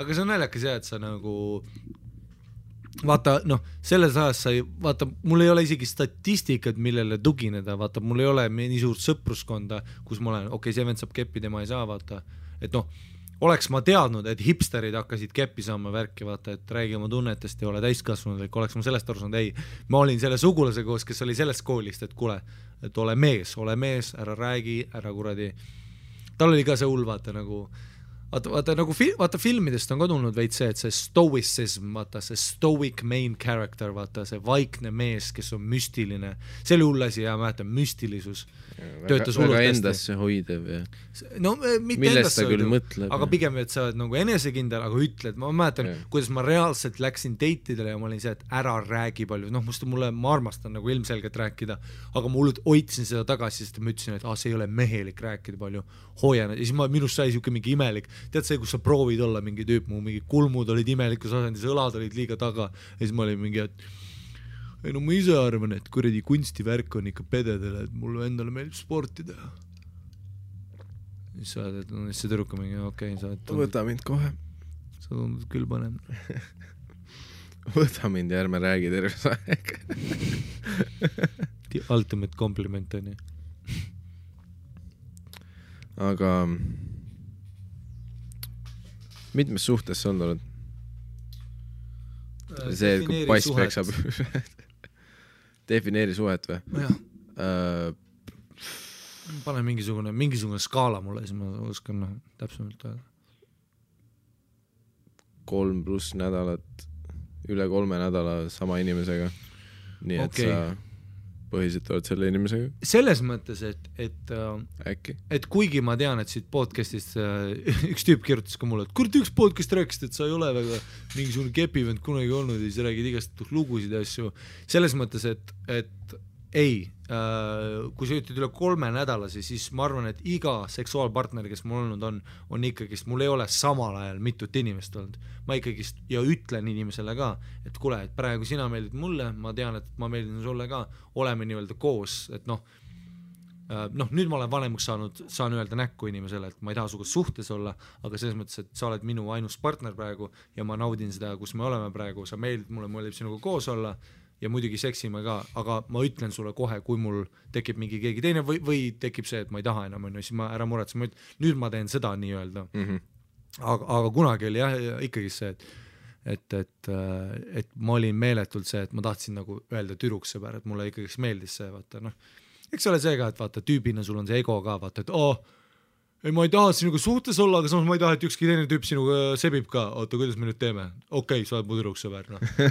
Et ma olin pigem... Aga mina ei ole sinu poissõber. Jah, noh, täpselt. No see on, sul on õigus, ma olingi see pigem vend. Aga arvu poolest, noh. No kui arvestada, et mul on seksuaalpartnerid olnud kuskil 40 ülesse, siis ma pakuks, et noh, ma arvan, kõigi nende 40-ga olen ma nagu olnud mingil määr. Ei, no ühe suhteid on ka olnud backpackides on ju, et seal on neid ka, aga ma arvan siis 40-st. Ma viskan välja 25 praegu sulle. Aga mitu suhet su sellist on, kus sa mingi enda skaala järgi ütleks, et sa olid suhtes? 3-4. Okay. Ja kus see piir on, kus sa selle piiri tõmbad, mis sinu jaoks suhe on? Ma pakuks mingi aasta äkki või?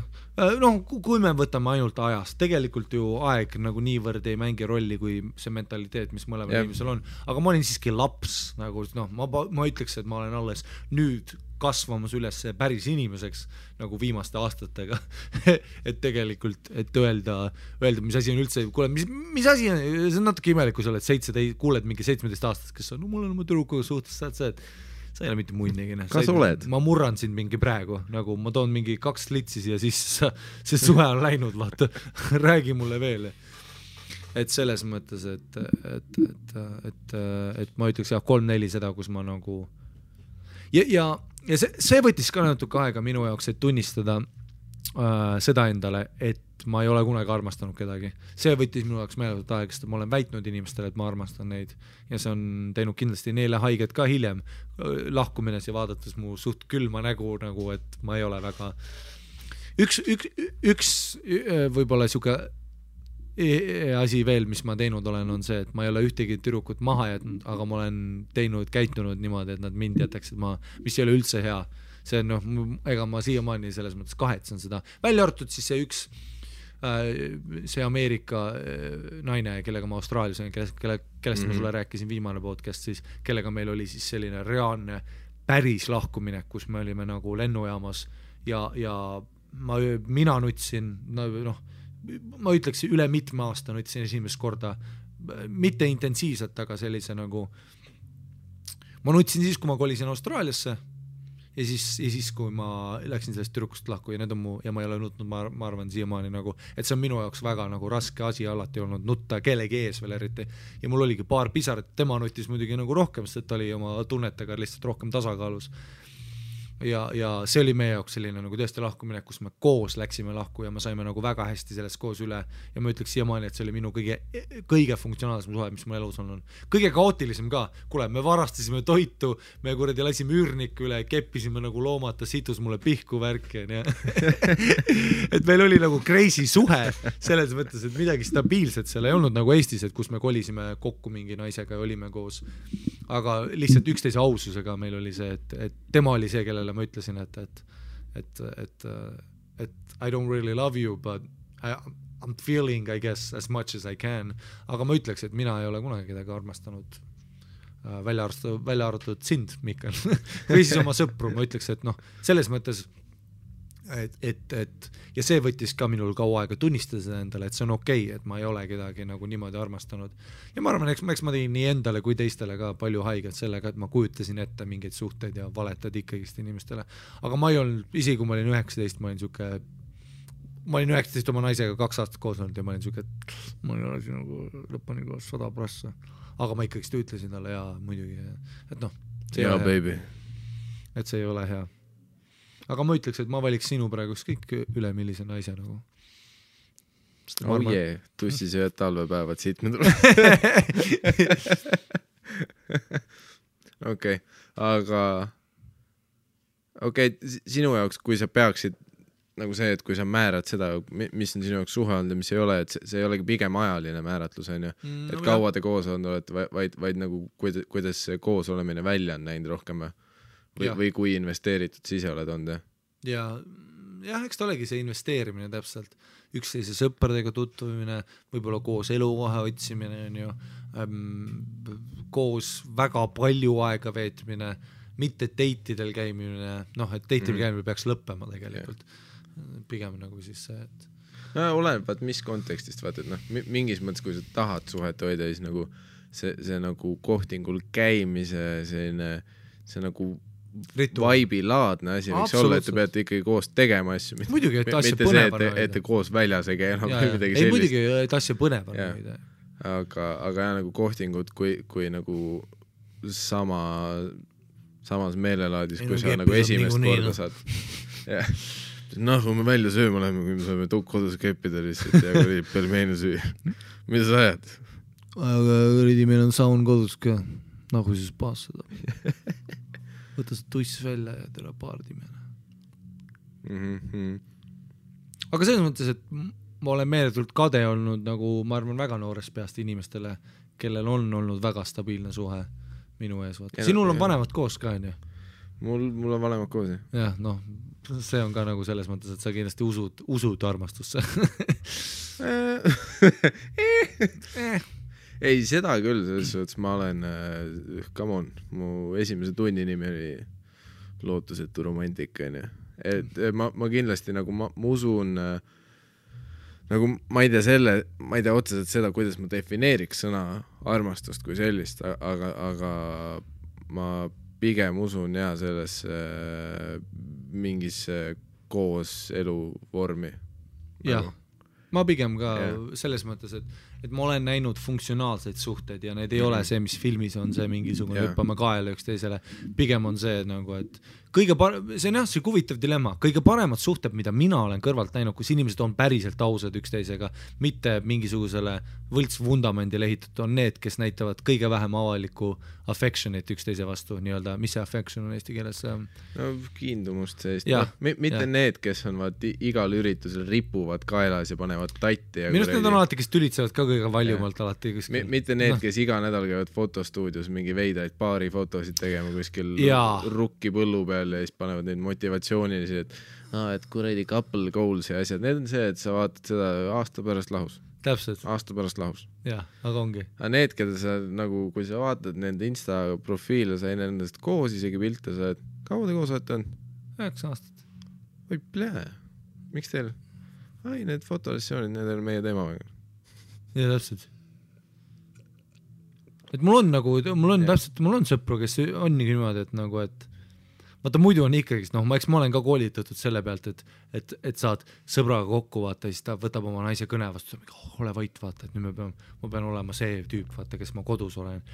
Sa oled nagu see, et okei. See on ka paske. Mida mina tegin, mõnes mõttes tegin, mitte küll, ma ei olnud nagu see, oh my god, ma nüüd kardan oma naist, ma pigem, aga ma ikkagi hoidsin eraldi ja ma arvan, see ei olnud hea, aga ma tean väga palju nagu mul on, hea näide on nagu, et mul on väga hea sõber, kes on oma naisega 8 aastat koos olnud, istusin autosse, naine oli kohal autos ka vaata, võttis mind linnast peale, ütles, et viskame mu naise sinna trenni ära, ja siis ta naine ütles, kurat, et mulle just sain sõnum, et trenni ära vaata, ja siis vaata Peika, siis mul on see hetk, et oi vittu, nüüd on see kriitiline hetk, kus me peame koos hakka mängima, ja siis mu sõberist ütles oma naise, mis teed nüüd, me oleme Hariga tahame nagu pilet mängida, mis sa nüüd siis teed?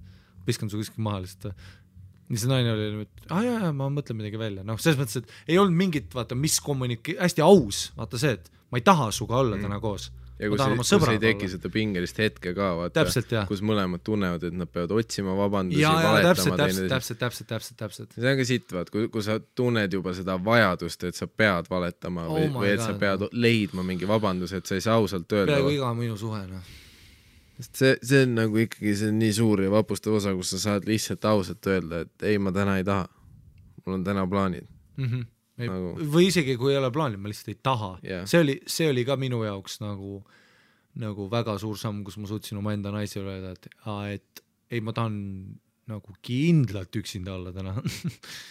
See on ka nagu raske. Ja mingil määral ei ole see, et vaata, et ja see on siuke naljakas, vaata, eks ei ole see ka, et kui ma teen stand-up ja kui ma olen eluaeg olnud, ma arvan, see tüüp, kes mulle ei meeldinud, ka klassis, mulle ei meeldinud, kui mul olid mingid konfliktid inimestega või mulle meeldis meeldida inimestele, mis tekitab omaette probleeme. Selles mõttes, et sulle meeldib nii-öelda kiinduvus, ja mulle ei meeldinud see, ja siis juba tekib see asi, vaata, kui sa suhtesse astud ka, sa nagu kardad olla aus, sest et sa kardad, et sinu nii-öelda aktsiad vähenevad selle silmis, kuigi tegelikult see nii ei ole. Et nüüd, kui ma olen otsustanud olla rohkem otsakoha naiste, kus ma ütlengi neile, kuule, praegu on nii, et ma teen kuradi, meil on podcast, meil on tuur, meil on asjad, ma ei saa, et ma tahan välja ennast magada homseks, et ma võiks muidugi minu poole praegu minna ja keppida ja värki, aga ma pigem magan ennast välja, see ei ole see, et mul on mingi keegi teine või mida iganes on ju, aga mul on praegu nii, et kas sulle järgmine nädal sobib. Ja naised reaalselt vaata, mul otsa on no okei. Ja mul on see, et see nii lihtne oligi või? Ma olen siin 6-7 aastat higistanud, mul on tegelikult see, täna oli see sünnipäev ja siis mul on vaja hiljem minna öösel ja mul on hommiku vaja, mul oleks kohe see mootor olnud, vaata, kunagi nii-öelda.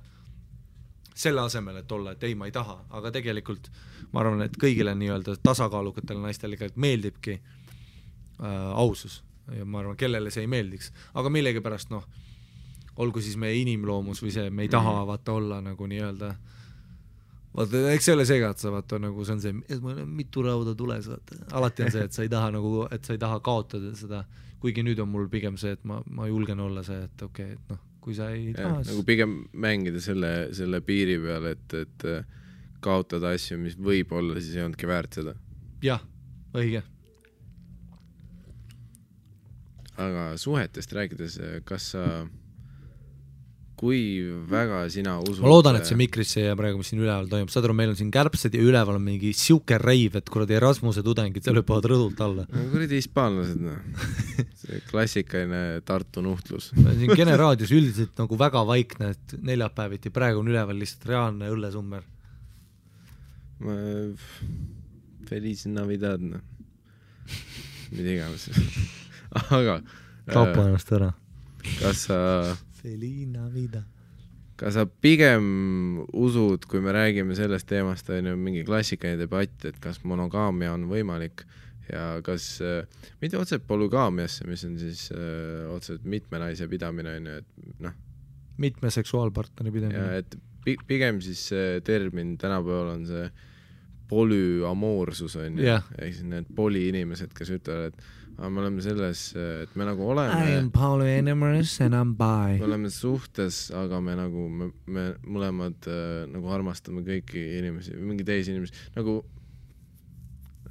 kas sina ei ole skeptiline selle osas või? Muidugi olen, kuule see on... Sest mul tunne, et need ja neid sarju on ju, vaata see kus on polyamorous and I'm bi, kus ongi biseksuaalid meeste, naistega igal pool majas ja siis kui see, vaata siuke reality sari on, mul ei tule selle nimi meelde, aga ma vaatasin seda üks hooaeg, sest sellest räägiti ühes teises podcastis ka Your Mom's House'is, Tom Segura rääkis sellest ja siis ma vaatasin seda ja see ongi täpselt nii, et 3.-4. osa pealt ilge draama hakkab pihta, vaata, muidu on küll see, et ei, ma armastan oma naist nii nagu ta on ja siis tuleb mingi räige gorilla, kes pumeldab ta naist majja, vaata, ja siis selle vennal on see, et no okei, selle vennaga sa võiksid küll mitte seksida, siis see naine mingi mida, aga me oleme ju, sa ju seksid ka nende, siis sa ütlesid, jaa, aga mitte see vend. Pluss alati tundub ka seda, et kui öeldakse, et me oleme selles polüsuhtes, siis pigem tundub see, et üks partner kepib hästi paljudega ja siis see teine on nagu sinuga suhtes ja see ongi kõik tema jaoks.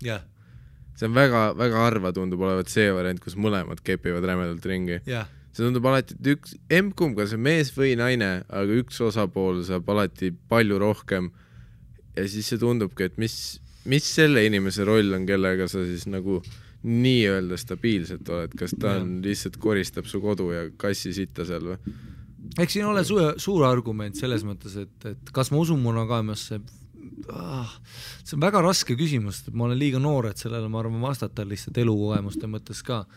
Aga no raske on uskuda seda, sest et tõesti, isegi kui ma olen olnud nii-öelda, et kuigi ma just ütlesin, ma ei ole armastust tundnud, aga ma olen olnud siiski suhetes, kus mul on tunne, et kõik peakski olema nii nagu on, vaata, et nüüd lähen kõik õige trajektooris, siis ma olen eluaeg olnud see, et ma küll et ma ei ole petnud oma naist, välja võtnud ühte ekstürukut ma kunagi petsin, mida ma hiljem tunnistasin ka ja ma meelevõtult kahetsesin seda, aga üldiselt ma olin väga lojaalne, ei mingit suudlemist, ei mingit korradi salateite asju, aga mul alati oli mingisugune, mulle meeldis flirtida naistega, mulle meeldis olla siuke mingisugune, lihtsalt meeldib ja ma arvan siiamaani praegugi mulle meeldib see, sest mulle meeldivad naised, mulle meeldib mitte ainult seksuaalselt, mulle meeldivad naised, mulle meeldib naiste olemus, mulle meeldib see väike flirt, mulle meeldivad kuradi peeniksed, paksud, koledad, ilusad, saad aru, mulle meeldivad, aga päriselt ma mõtlen seda.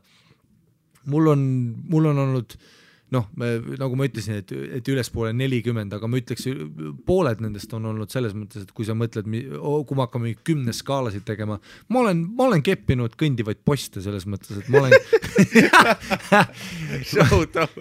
ma olen keppinud, nagu ma olen oma sõpradele rääkinud, kuule tead seda biffi, siis nad on, see kell on finnid ja siis ma sellega läksime minu poole ja lihtsalt terve öö käib, nad on mingi, mida sa, miks sa, ma ütlen, ma ei tea, ma lihtsalt armastan seda, ma ei love it, lihtsalt mulle meeldib mitte ainult see seks, vaid kõik see nagu ja ma olen terve elu natuke olnud see ja kunagi ma tundsin ennast nagu väga halvasti selle pärast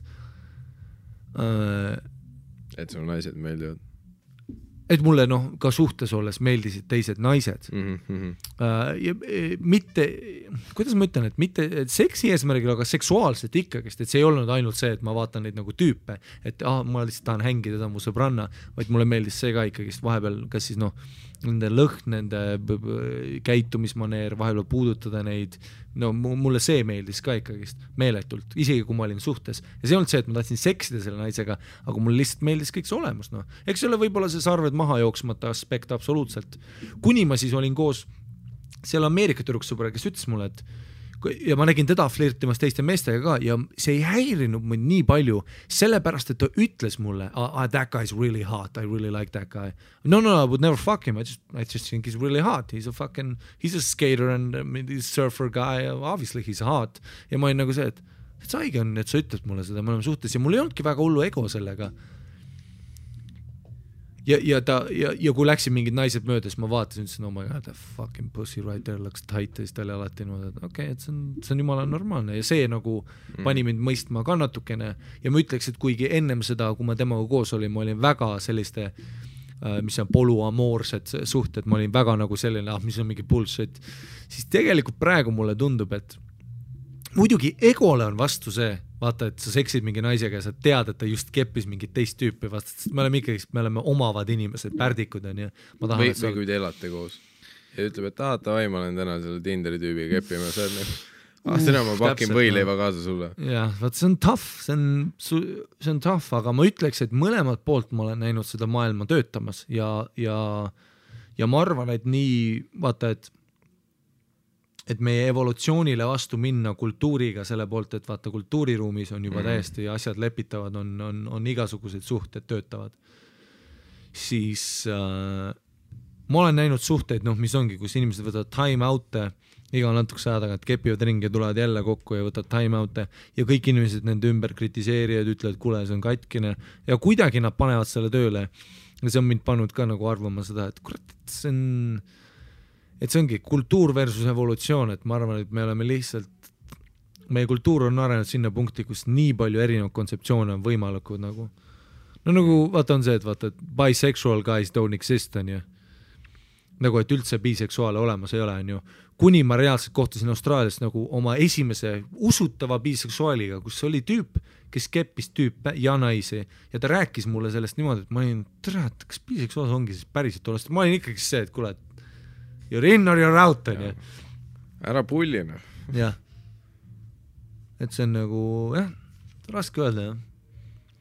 Ja ma tõesti arvan, et vaata, see on see, et suhted on ju vaata kahe otsaga asi, et seal ongi kaks inimest, see peab meeletult hea klapp olema, et nii monogaamia kui polüamöör, vaata sellepärast ongi mul raske uskuda üldse nagu armastust ka, sest statistiliselt minu jaoks see tundub nii ulmeline asi, kuidas sa saad olla perfektne minu jaoks ja kuidas ma lepin vähemaga kui perfektsusega, see on ka suur asi, vaata.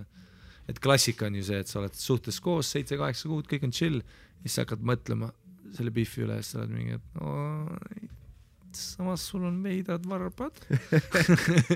Ja teiselt tasemelt ma ei ole ka perfektne ju. Aga näe, siin me oleme. Jah, ei, muidugi mitte. Ma üritan praegu enda jaoks lahti mõtestada su küsimust lihtsalt, mul on raske nagu sellele vastata. Aga olles reisinud ja olles näinud erinevaid inimesi, olles tutvunud erinevate inimestega nii Eestis kui no ükskõik mis, olnud nüüd piisavalt näinud juba suhteid, siis kurat, nii palju erinevaid asju töötab lihtsalt, no uskumatult on raske öelda, aga sellega peab ka tõdema, et ma näen nii palju bullshit suhteid, no lihtsalt seinast seina, Instagrami suhted. Eks seda paska on ju ka, mõlemal rindel on peaaegu enamus ütleks. Jah, monogaamses suhtes sul on paska, sul on samamoodi nendes polüsuhetes ongi täpselt need, kus üks partner lihtsalt, kuna ta üritab iga hinna eest selle inimesega koos olla, siis ta üritab endale peas sisestada, et ei, see töötab minu jaoks ka, aga samas ta iga päev mureneb, kui ta see nii-öelda tüdruksõber siis ütleb, et ma täna lähen date'ile ja siis, et ma hommikul tulen, et ja siis ta lihtsalt fucking ütleb, okei, tšau, ole nagu lõbutse. Ma lähen ja siis ta väriseb kodus ja ma lähen ka siis mingi teise tüdrugist, ta läheb, aga ta ei lähe kõvaks, sest et ta armastab seda naist, kes praegu on kuskil kuradi hullamas. Eks see olegi aususe peale ilmselt välja mängida, on ju. Et seda nii-öelda see peab ikka mõlema jaoks väga, väga sobima. Ja sa pead olema nii aus, täpselt, sa pead olema nii aus, vaata selles, et sel juhul sa pead endaga ka aus olema, vaata.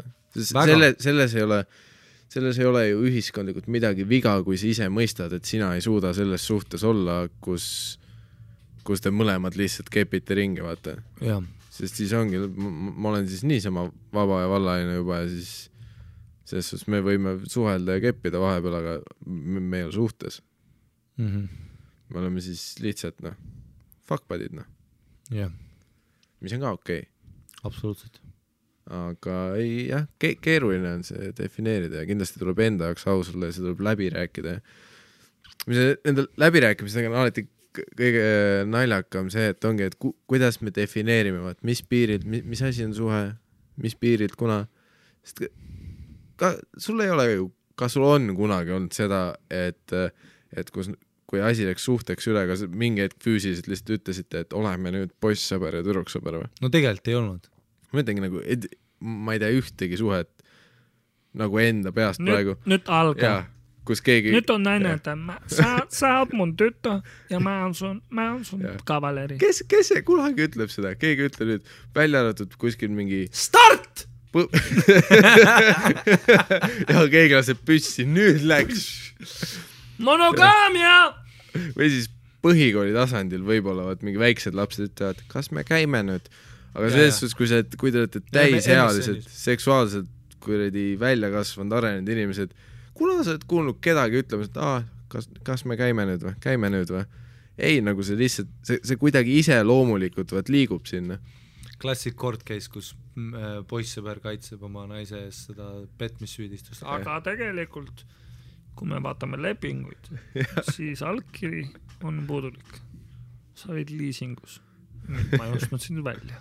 Ma tean, mul on ka hästi palju vaidlusid sellel teemal just on, vaata, et kui sa lõpuks oledki suhtes, et nagu mis meie jaoks oli, et mis piirilt me ütleme. Kuigi minu ideaal kindlasti ju elus ja ma arvan, et ka sinu oma oleks ju tegelikult monogaamia lihtsalt sellepärast, et lõpeks ära see fucking nussimine. Vaata see lihtsalt see, et selles mõttes... See hetk, kui sa oled leidnud endale selle inimese, sul on nii palju rahulikum olla. Jaa, et tahaks küll ikkagi seda... See on kindlus.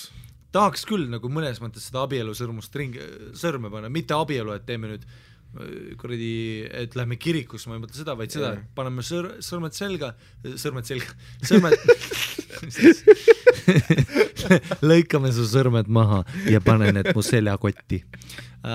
Et kuradi lõikame, mis asja, paneme, türa saad aru, iga kord, kui me salastame podcasti, see on kell 2 öösel peale 5 show'd vittu. Me oleme 8 päeva show'sid järjest teinud, me läheme laupäevani välja veel, ärge hakake kuulama, olge mingi, issand jumal Harimatiga räägib nii palju paska. Pole ime, türa.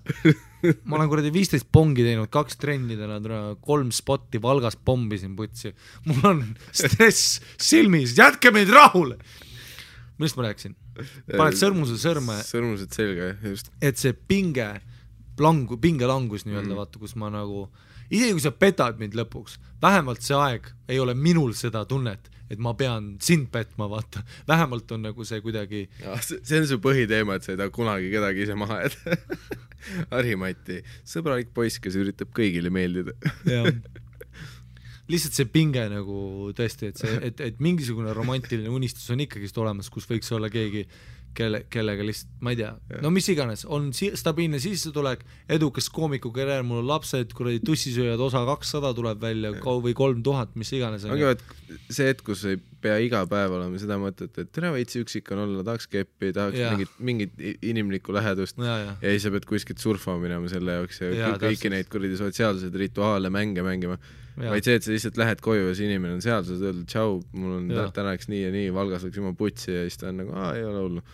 Ja see, et okay. Läheb edasi, tule anna kalli. Sa oled mingi munnina. See, et kui mina ja Miikal mõtleme, et ma peaks naglima minema, nagu Joey'l ja sellel, Friendsides oli, vaata, Joey ja Chandler või? Vist käisid snaglimas, mitte sellest nad geid olid, vaid sellest neil lihtsalt vaja, neil oli raske elus.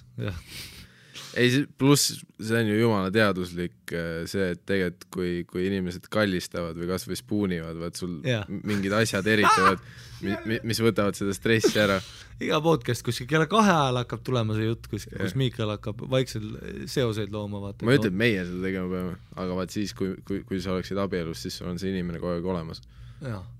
Mitte isegi abielus, vaid kui sul on lihtsalt see üks inimene, kelle sa koos elad. Ma mõtlen isegi see, kui sa oled selles polu suhtes, see tundub see, mida sa saaksid noorena või kuskil abielu kriisi ajal kuradi... 40 ja polu, siis on veits pingeline küll. No. Sa ei suuda mingi 30 aastat polus olla lihtsalt konstantselt, vaata. Siis sa pead ka kogu aeg sebima neid teisi objekte, keda sa tahad keppida. Siis see kaob mõte ära, kui ma siis üldse koos olen. Nagu. Ja miks me koos oleme? Me võiks lihtsalt sõbrad olla, kes keppivad vahepeal siis. Ja, või elame koos siis nagu roommate'id, kes vahepeal siis koperdavad üksteise otsa. Ma ei tea. Tõrjana. Aga sa ütlesid, sa oled ühe korra petnud, räägime sellest. Oh my god. Kivi südamelt ära. See oli sel kevadel. See oli eile, kui ma sind petsin. Saadar õigusega midagi muud podcasti riistasu juurde. See oli niimoodi, ma läksin ühe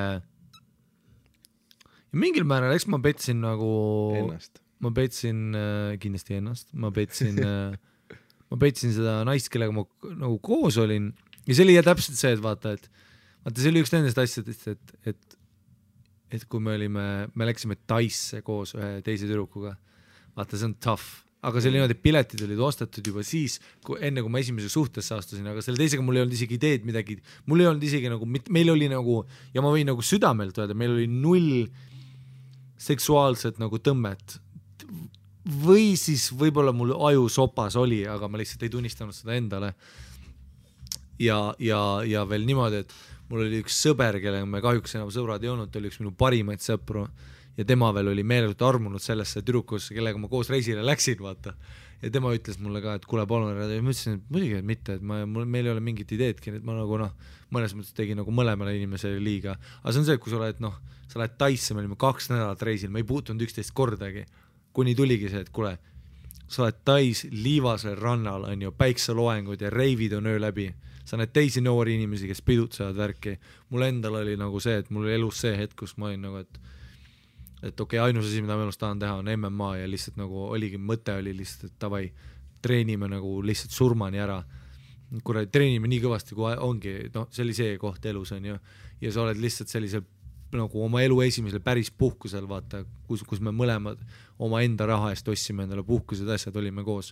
Ja see inimene, kes Tallinnas oli, see nii-öelda minu naine, kellega, vaata, see on see, et kui sa reisil oled, su enda pea hakkab sinuga mängima, vaata seda, et oota, aga tegelikult ma ei olnud selle tüdrukuga ju päriselt koos, me kunagi ei leppinud kokku, on ju, meil oli veel, vaata, siin on ka huvitav klausel, me ei olime küll seksinud selle tüdrukuga, jah, olime küll, aga mitte nagu, et stabiilselt seksime, me seksime äkki 1 või 2 korda, äkki niimoodi oligi täpselt.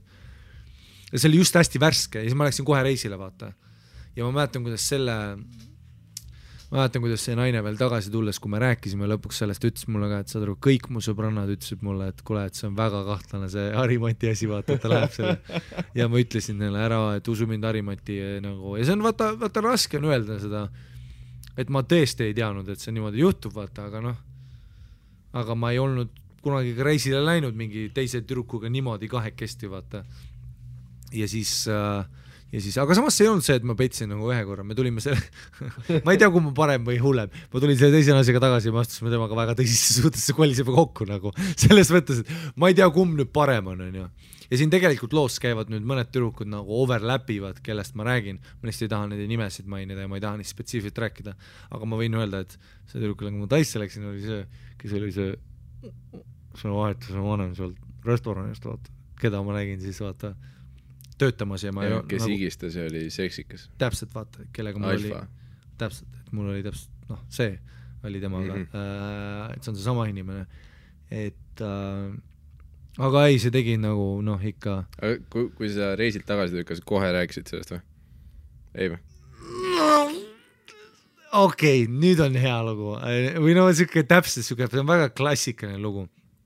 Ja me reaalselt nagu seal reisil olles me nagu peale seda ühte korda, kui me nagu keppisime, me keppisime niimoodi, et me jäime sinna nagu hotelli, kus ei olnud veel kliimaseadet ka, sest me tahtsimegi olla ranna ääres, me olime bangaloos, see oli see väike tiivik ja 40 kraadi, higiste töö läbi ka, vaata. Ja me lihtsalt nagu keppisime seal 2 päeva jutti, ma arvan. Nagu, mis kondoomid, millest sa räägid, mis asja? Ainult alla poodi süüa mingi paar õlled siidrid ja lihtsalt edasi kuradi räi, see oli selles mõttes väga romantiline ka, et see oli ikkagi bangaloos kuradi Tais mere ääres, et see oli väga idülliline nagu. Ja see ongi see, et vaata, sa oled selles keskkonnas, kus ma isegi nagu, vaata, su enda ego mängib sinuga ja mu enda nagu peas oli kõik täiesti okei. Nagu ma olin see, et ei, ma olen reisil, ma nüüd nii-öelda armastan võib-olla seda inimest hoopis, on ju. Ja siis me tulime Eestisse tagasi ja siis tuled siia keskkonda tagasi, vaata, kõik seda asjad ja meile mõlemale jõudis nagu lennuki peal kohale ja seda me läksime tülli ka veel, vaata, see on see klassika, sa oled reisil tülli inimesega, eriti tagasi tulles, vaata, pikad ühenduslennud, meil oli Rootsis ühenduslend ja me ei rääkinudki üksteisega lõpuks kuni koju jõudes, vaata, aga see on nagu, et me olime väga baased, lihtsalt tülpinud natuke, on ju. Reisiväsimus ka see, Kindlasti, jõudsime Eestisse tagasi ja siis me ei rääkinud üksteisega terve päev ja siis see tüdruk, kellega ma koos olin, vaata seal, tema rääkis oma sõbrannadele ka, ei Animetiga midagi teinud, me nagu mõlemad eitasime seda, aga mina vaata, kuna mul oli nagu nii räiged süümekad selle oma eelmisena nagu noh, ma ei tea, kellega me siis ei olnud päriselt nagu suhtes on ju, et me ei olnud üksteise pool nii kaua olnudki. Tema võis arvata, et te olite suhtes. Noh jah, tegelikult ikka oli küll selles mõttes, et ja tema astus veel välja väga tõsisest oma elu esimeses suhtes, ma olin ta elu teine peika nii-öelda ja see oli nagu väga suur samm ka tema jaoks mulle, ennast avada mulle niimoodi ja me saime tõesti nagu hästi läbi ja ma võiks öelda, et ja see inimene hästi teab, kellest ma nagu, ta võib isegi kuulata seda podcasti, aga ma olen sellele ma ütleks, et selle aasta kevadel ma kirjutasin talle üle nagu mitme aasta kirjutasin, ma arvan, pika meili, kus ma ütlesin talle, et kui palju see tegelikult mulle endale ka nagu liiga tegi, selles mõttes, et valetada inimesele niimoodi. Igatahes ma räägin sellest meilist hiljem, ma jõudsin Eestisse tagasi ja mis olid selle firma talvepäevad. Me töötasime nüüd selle uue tüdrukuga, saad aru, on ju, selle Tai, ütleme Tai, mis me ütleme, Kristiine on Tai tüdruk ja kuradi ja Piibe on see, kes oli siis, enne on ju, jah. Ja siis oli see, et vaata, kui ma tagasi jõudsin, ma ei helistanud Piibele, on ju, ja siis ma mäletan ühte, vaata kuna noh, kui sa loogiline on see, et ma maandun Tallinnasse, ma helistan kohe Piibele, on ju. Yeah.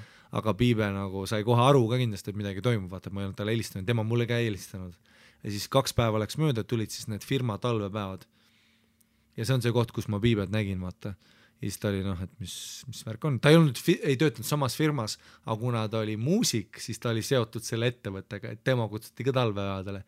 Ja see oli konkreetne siuke klassik olukord, kus sa oled nagu, et... Aga kui sa olid nii Piibe kui Kristiine olid mõlemad talvepäevadele. Täpselt.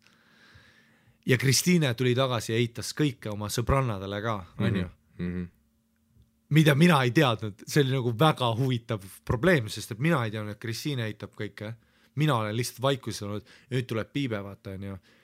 Ja meil oli siuke imelik kuidagi, ta sai aru kohe, et vaata midagi, vaata ma olen eluaeg olnud suht halb valetaja selles mõttes, et ma ei nagu, et ma lihtsalt olengi siuke ja siis ma kuidagi olin, et ei, ikka okei värki, aga samas ma olin siis juba, võiks öelda, et ma isegi nagu olin väga, ma ei armastanud, nagu ma ütlesin, ma ei ole armastanud, aga ma olin armunud sellesse Kristiinesse siis on ju. Ja siis selle Kristiinega oli niimoodi, et ta natuke talvepäevadel oli, tuli ütles mulle, et kuule, et mis värk see on, vaata, siis ma ütlesin, et kuule, et ma tegelikult võib-olla sa meeldid mulle väga, ma ei tea, ja ma tean, et ma meeldin sulle ka, et me ei saa mõlemad mööda vaata, mis Tais oli. Ja siis me hakkasime vaikselt väljas käima. Ja siis Kristiine lõpuks rääkis oma sõbrannadele ka, kes hullud vihkasid, mis mõttes sa valetasid meile asju on ju.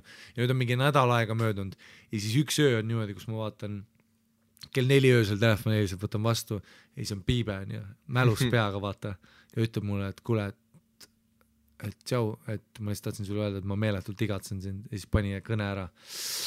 Ja see oli siuke hetk, kus mul oli lihtsalt nagu see oli nagu väga rahv.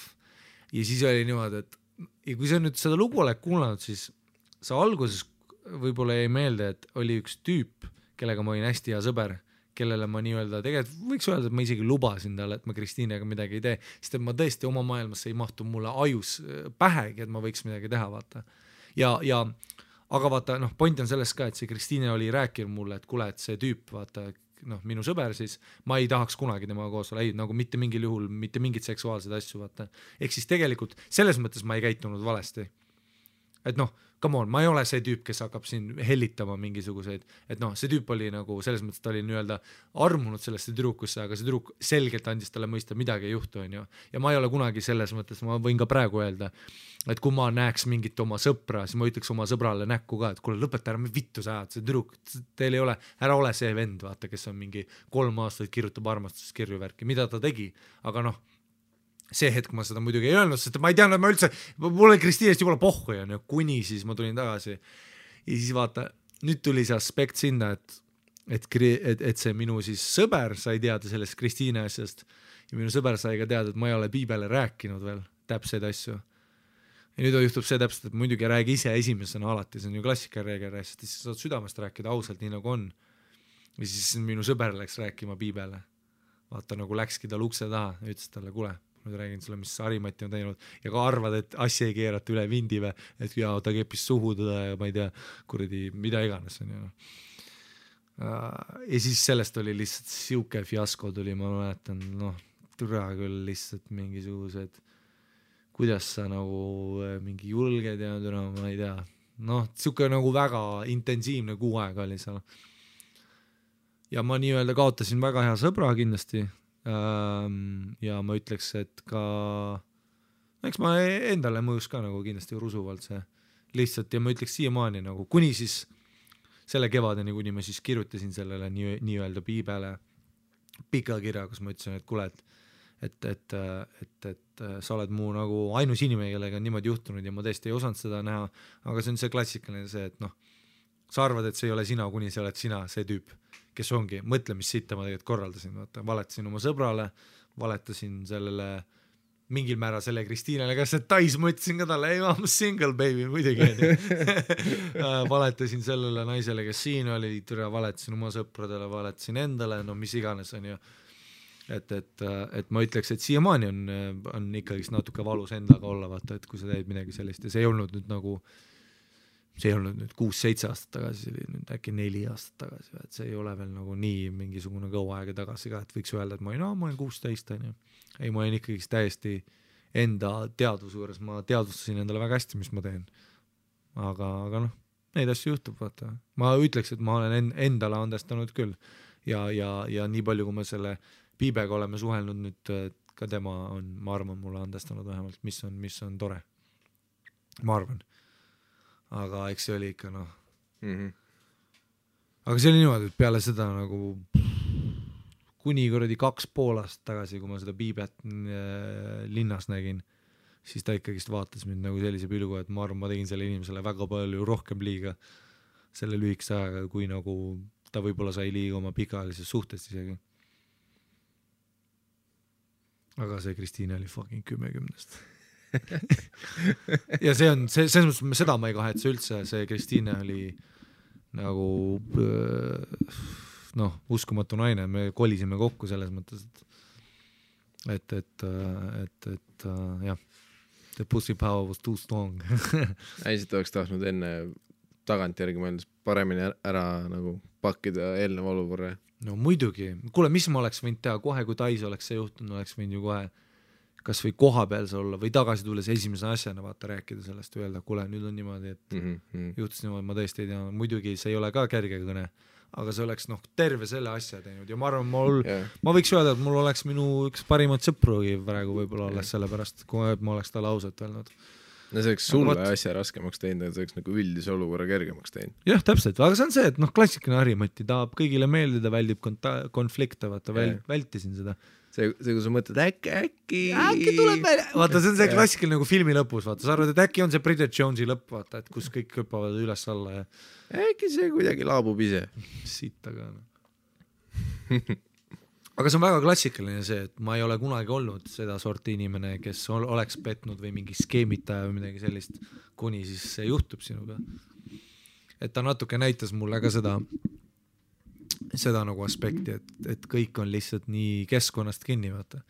Et võib-olla Eestis ma ei oleks tõesti petnud, aga tulid sellised, see reis, see keskkond, see kõik see, pluss siis äkki mul oligi mingisugune ka töötades koos väga peidetud armastus selle Kristiine vastu. Kes teab? Jah. Muidugi sellise asja pealt juba kahekesi reisile minnes ongi nagu, see on juba ohtlik valem. Väga ohtlik. Sa paned ei kuule, millest sa räägid? Bambuse mingisuguses kuradi rannaäärses kohas nädal aega, niimoodi, et sa näed legit fitnessis nagu võistlevat inimest nagu perfektse kehaga nagu naist, kes on nagu tõesti 10-10-st käib duši all sinu ees, sa hommiku ärkad üles värske kohvi peale ja ta on nagu selles mõttes, kui me kokku kolisime, ta oli see naine, kes on, ma ütleks, et teinud nii minu stand-upi karjääri kui ka minu MMA karjääri see hetk, mis kui seda sai nüüd karjääriks nimetada, mis mul oli, ütleme amatöörkarjäär siis.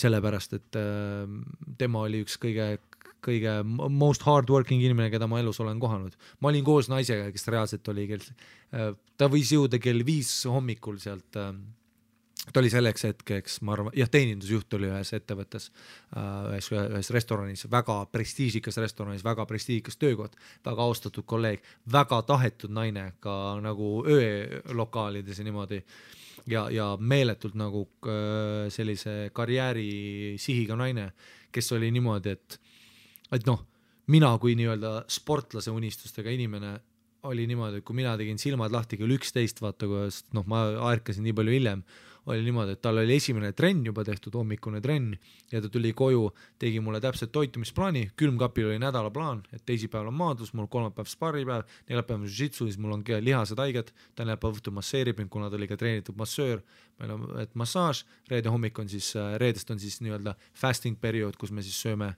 tervislikult, noh, mingid sellised asjad olid, et noh, et ma täpselt ei mäleta, mis päevad oli, ma lihtsalt ütlen, et mingi selline struktuur tuli mu ellu ja tema näitas mulle ka kõike seda, mida ma tänapäeval kasutan ka stand-upis, organiseerimine, töötahe, eetika, kõik see, et võib-olla äkki universum töötabki nii, et kõik asjad juhtuvad nii, nagu nad peaksid olema.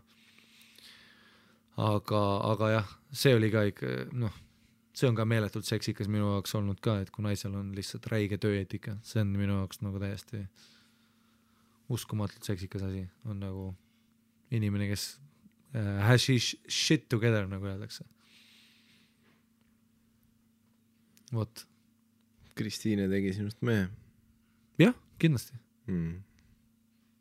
Mistakes are done, ütleme niimoodi. Muidugi jah, selles suhtes.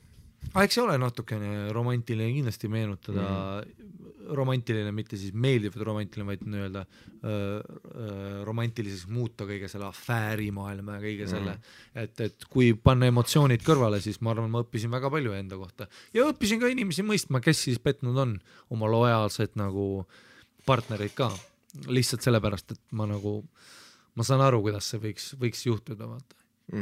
See on nagu intervjuud, kui sa vaatad mingisuguste mõrvaritega, kes ütlevad, vaata, et ei, ma küll noorena ei visualiseerinud mõrvumist, kuni mul oli 4 tüüpi pagassis, vaata. See hetk ma hakkasin juba tajuma vaibina. Et midagi ikka on. Kuigi head tõenäoliselt oleks võinud Piibe rääkida, aga noh. Muidugi, ei, kuule, noh, ega ma seda ma ei õigusta mitte midagi. Mis me tagantjärgi õpime. Muidugi, ega ma ei õigusta absoluutselt mitte midagi ja mina ütleks, et ma tõenäoliselt, võib-olla ei andesta endale kunagi seda, kes teab. Ja tõenäoliselt järgmine kord üritad teistmoodi teha. Jah. Kui meeles on. Kui teeb teistmoodi. Seda peab ka endale tõde. Vaata, ma ütlekski, et see õppetöö, selline hästi hea õppetöö, mis ma õppisin, ongi see, et vaata, sa ei ole kunagi see vend, kuni sa oled. Et see on niisugune klassikaline see, et see on niisugune, ma ei oska seda sõnastada, aga mul on alati meeldinud tsitaat, et sa ei ole kunagi see mees, kuni sa oled. Et see on kuidagi niisugune nagu vaata umbes, kui sa vaatad mingi intervjuusid natsisõduritega ka vaata, need on ka ju tüübid, nad ei ole mingisugused vennad, kes on mingi, tere, siis ma kuradi hitsitasime, kui me nägime verd kallamas seal, mis muidugi neid sotsiopaate oli ka, neid intervjuusid on ka tuhandeid kuradi olemas on ju, aga ma alles hiljuti vaatasin sellist dokumentaali seriaali Auschwitz, The Final Solution, vaat selle Netflixit väga hea, ja seal on ka endised natsisõdurid räägivad, et ei, et lihtsalt, et meil kuidagi öeldi, et nemad on pahad kraavi äärde ja kuradi laseme maha lihtsalt inimesi ja meil ei olnud kordagi seda, et ta on minuga võrdne, ta oli juut, mina olin sõdur, nii tehtigi ja see kuidagi see mindset oli mul ka, et noh muidugi seda ei saa võrrelda tais petta mingi ja keppida mingis kuradi hotellis mingisuguse naisega, seda ei saa võrrelda sellega, aga ta on siuke näide jälle see, et sa ei ole see vend, kuni sa oled, noh. Ja eks see võtab ka oma, et ikka munasid nagu kuradi, just see, kui sa pead mingile inimesele ütlema, vaat see enda kokkuvõtmine. Ma ei olnud selles mõttes, jah, mina arvan, et lõpuni tuligi sellestki, et ma emotsionaalselt ei olnud lihtsalt piisavalt täiskasvanud tegeleda sellega. Kes teab, kas ma üldse praegugi olen? See on ikka hirmus. See on väga hirmus. Alati on nagu lihtsam veits minema hiilida, vaata, nagu et äkki. See, et kuidas ma ütlen oma sõbrale? Kui sa viskad kellegi akna sisse kogemata, vaat siis nagu alati lihtsam minema joosta, kui jääda sinna ja öelda, et ongi. Sorry, ma tahtsin su tütart üles äratada, aga ma ei tea, miks ma tellisega viskasin. Jah. Sest mul on tagantjärgi tekkinud see, et mul oli mu esimene suhe nagu lõppes väga, väga inetult, aga ja see tollel hetkel jah. Ei, pigem oligi hea see, et kuna see oli minu esimene suhe ka, ma olin nii nagu roheline ja ma enda jaoks olin see, et see ongi, see jääbki ja vaat ma olin ise veel tolles hetkes, kus ma ei saanud aru, et tegelikult asjad käärivad ja tegelikult on putsis. Ma lihtsalt olin see vend veel, kes mõtles, ei, see kestab jumala hästi kaua. Aga nagu hea tagantjärgi ma saan, esiteks seda tagantjärgi aru, et putsis oli ja teiseks see, et mul on nagu nüüd tekkinud veits austus selle vastu, et temal oli nagu julgust mulle tookord nagu täistis mulle kohe päev peale seda, kui ta pettis mind nagu järgmisel hommikul nagu põhimõtteliselt, kui ta oli selle tüübi juurest vist koju läinud ja siis helistas mulle, et kuule, eile ma seksisin mingi tüübiga. Mis oli, okei, see nagu raske kõne nagu mõlemale, aga lihtsalt nagu nüüd... Vana sa olid siis? Too hetk ma olin kas 20 või 21. No sama aeg, mil mina seda sitta korraldasin. Just suht täiskasvanud juba. Ja, aga see oli... Aga raske. No see on väga... See 20-21 see on meestele, ma ütleks, et naised on rohkem täiskasvanud see hetk emotsionaalsed kui mehed. Sest 20-21 sa oled väga haavatav nagu mehena. Ja ka edasi. Ja edaspidi. Sest sa kogu aeg, sellepärast, et mul on väike mund. Okei, räägi edasi, sorry. Helistas sulle, jah? Jah, ei, põhimõtteliselt see on pikem jutt niikuinii, aga lihtsalt nagu lühikese nagu teemas. No mis mõttes pikem, et räägi siis? Ei, see on kuradi, siin on vanaisa jutustus, et 7 kroonikat ja kuradi... Sa ei saa lihtsalt hakata... Ei, aga räägi siis, okei.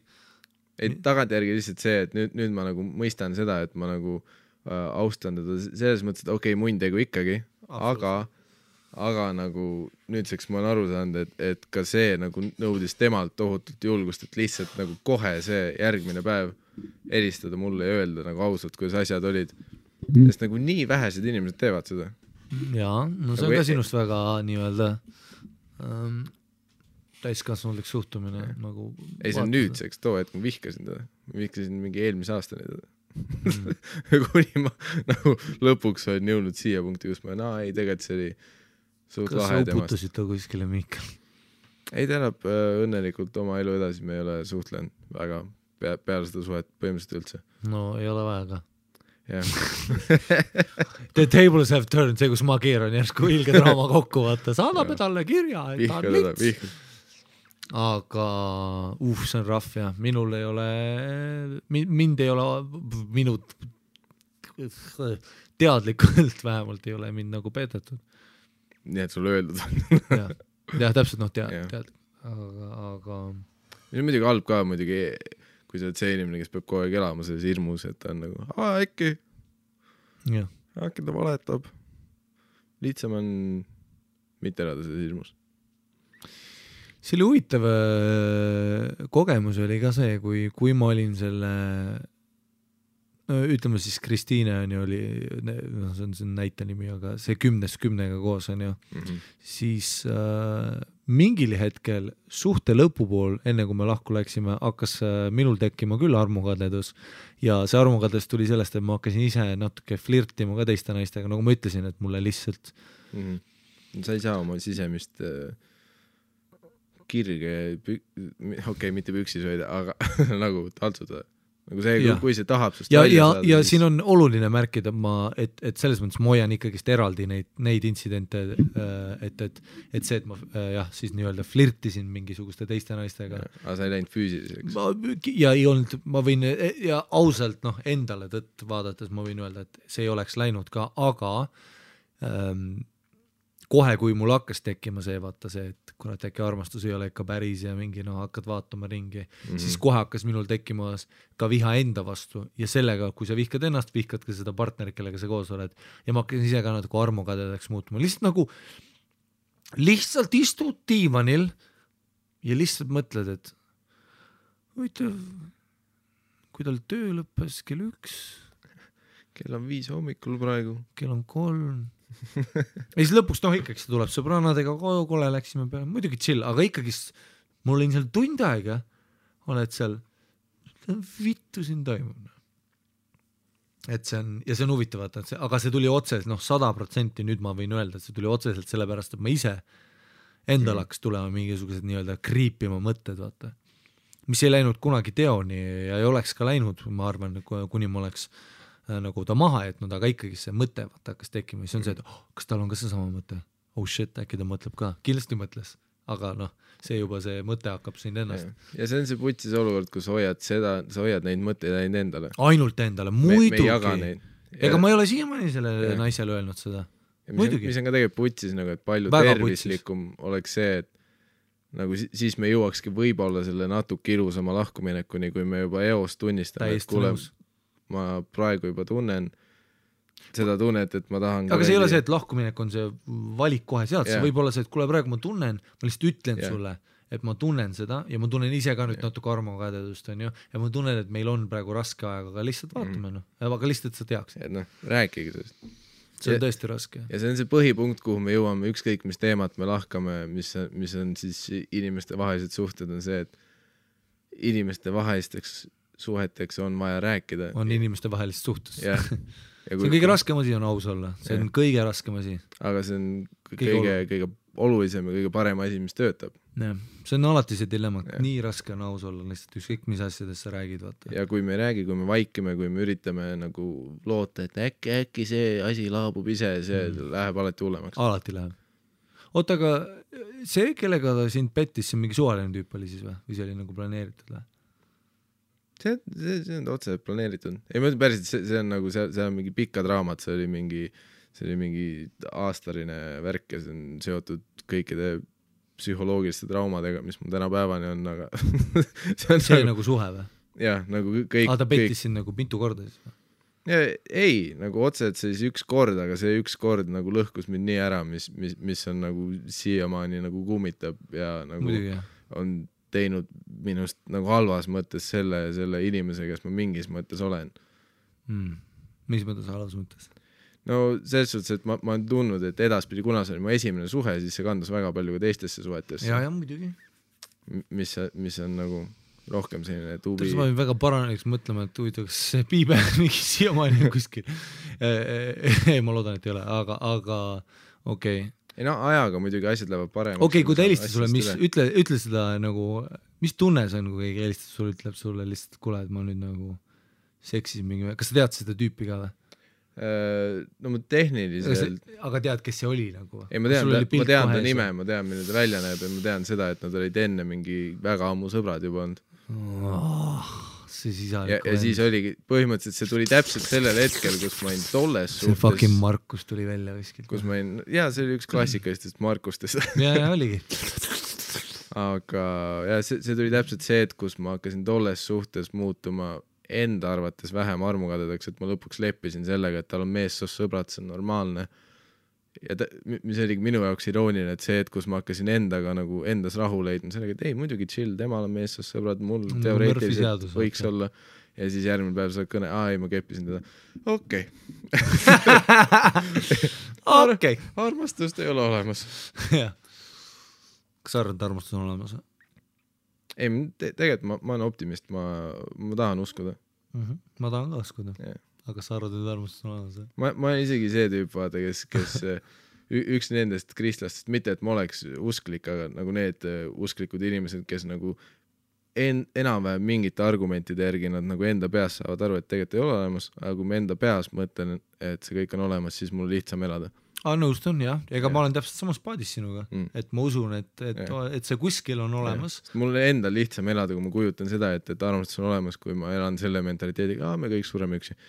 Nagu, sest ma ei taha igapäevaselt mõelda sellele, et ma suren üksinda. Ja kui sa selle kõne said, kuidas sa siis reageerisid? Nagu kas saaks kohe karjuma või kuidas sa ma ei ole sind kunagi näinud nii, ma ei ole sind kunagi näinud emotsionaalsena. Ma ei hakanudki karjuma, selles suhtes ma said niimoodi? Ei, põhimõtteliselt ma üritasin nagu algusest kõnest aru saada, sest mul jooksis nii lühisesse, et mul oli nagu mida? Nagu sest mõtlesin, kahtlen, et ta tavaliselt helistab mulle hommikul nagu mingi suvalise kellaajal ja siis mul oli ka see, et kas ta oli nutmas või midagi või? Too hetk minust, kui ta helistas, nagu siis ta ei nutnud. Ja see oligi see, et põhimõtteliselt ta rääkis ära ja mul oligi vist enam-vähem, et ma ütlesin nagu ja ma panin kõne ära kohe. Sest mul oli see, et mul ei olnud sõnu, ma ei oska mingi kas ta läks teile lahku peale seda kohe? Põhimõtteliselt aga see läks vahvalt edasi, et mingi kuu hiljem oli nagu see, et ei, tegelikult proovime uuesti. Mis oli kuu oli vahet ja siis me läksime mingi kuu oli vahet, saime uuesti kokku ja siis 6 kuud hiljem me läksime lahku, sest see oli putis ettevõtmine. Aga sa arvad, et see oligi siis nagu, see on huvitav küsimus, kas sa arvad, et suhtes, kus on petmine toimub, suudavad jätkata või? Ma ei tea. Peaks tegelikult olema ju, tegelikult, kui me nüüd rääkisimegi, et ei ole olemas klassikalisi suhte. Ma usun, et see on võimalik, aga ma olen kindel, et seal on mingi statistiline määr nagu kui väga ja see oleneb sellest, et mis hetkes... Vaata, sa oled väga ratsionaalne, praktiline inimene, nagu ka mina olen realist nii-öelda. See, et mingil inimesel juhtub mingi viga ja ma nüüd ütlen, et jällegist, see, et mina tegin seda taiesse, see ei tähenda, et ma olen kunagi heaks kiitnud seda, kindlasti mitte, aga kui me oleme ratsionalistid, siis tegelikult ju võib öelda, et see, et midagi juhtub mingi hetk, et inimene on mingi mentaalses staadiumis, kus ta teeb midagi, olgu see mees või naine, siis see, et sa ütled, ei nüüd on kohe kõik prügikastis, on veits natuke emotsionaalne otsus. Ei, ma usun, et asjad jõuavad mingi punktini põhjusega ja ma usun, et nagu neid põhjuseid on võimalik ka klaarida, nendest asjadest on võimalik üle liikuda. Aga miks teie ei saanud näiteks siis?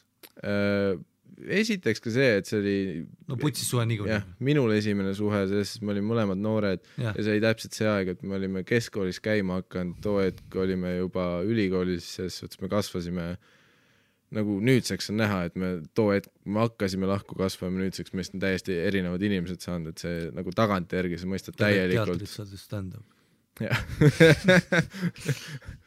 Aga kindlasti mitte, aga see on seal oli rohkem nüansse ja see on ka naljakas lugu, ma olen nüüdseks sellest lava peal ka rääkinud ja see on nagu pikem lugu ja see tegelikult millal sa lava oled sellest rääkinud? Ma olen isegi see aasta KPK-s ja ma usun, et ma teen seda bitti võib-olla oma järgmises tunnis ka. See naiste peksmise, et kus kõiki naisi peaks peksma. See bitt või? Kus kõiki naisi peaks tampima. Kas see bitt mitte see bitt, mul on see bitt. Jaa, kus sa paned pagassi mingi tüdruka ja viita metsa ja ütled talle selle pärast sa teed. Ei, too oli üks teine bitt. Fucking helis. Too oli üks teine väga hea nali. Väga hea nali.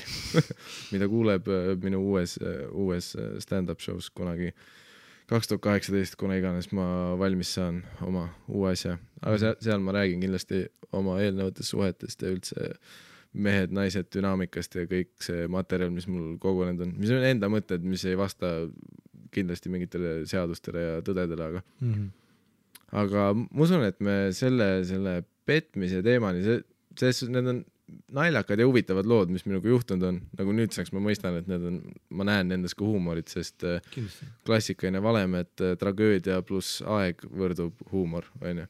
Nii et ma usun, et me mingi kas või järgmises, ülejärgmises mingis episoodis me räägime lähemalt, naerame selle tohutult naljaka loo üle, kuidas mu süda murdus. Et jah. Aga seekord teeme nii, et me rääksime sinu lood. Aeg saab ka vaikselt otsa. Plus nagu me oleme öelnud, mis on praegu hea episoodi lõppu uuesti lisada, et meil on praegu nagu tavaks saanud see, et me satume stuudiosse peale show'sid. Peale 12. Jah, mis on nagu, tihti peale iga episood ongi lindistatud. Kõige varasemalt me oleme kell 11 õhtul lindistama hakanud. Ja tavaliselt me lõpetame kell 3 öösel. 3-4. Kus me oleme suht lihtsalt mitte, et me jooks stuudios, aga me läheme lihtsalt segi peadega koju, sest kell on 3 öösel. Aga selles suhtes on lahe, sest öösel tulevad tihti ka mingid ausad ja huvitavad mõtted, nii et... Ja, täpselt. Et kui te kuulate neid episoodi, siis on kõik öösiti lindistatud, me oleme ööloomad, muistisööjad.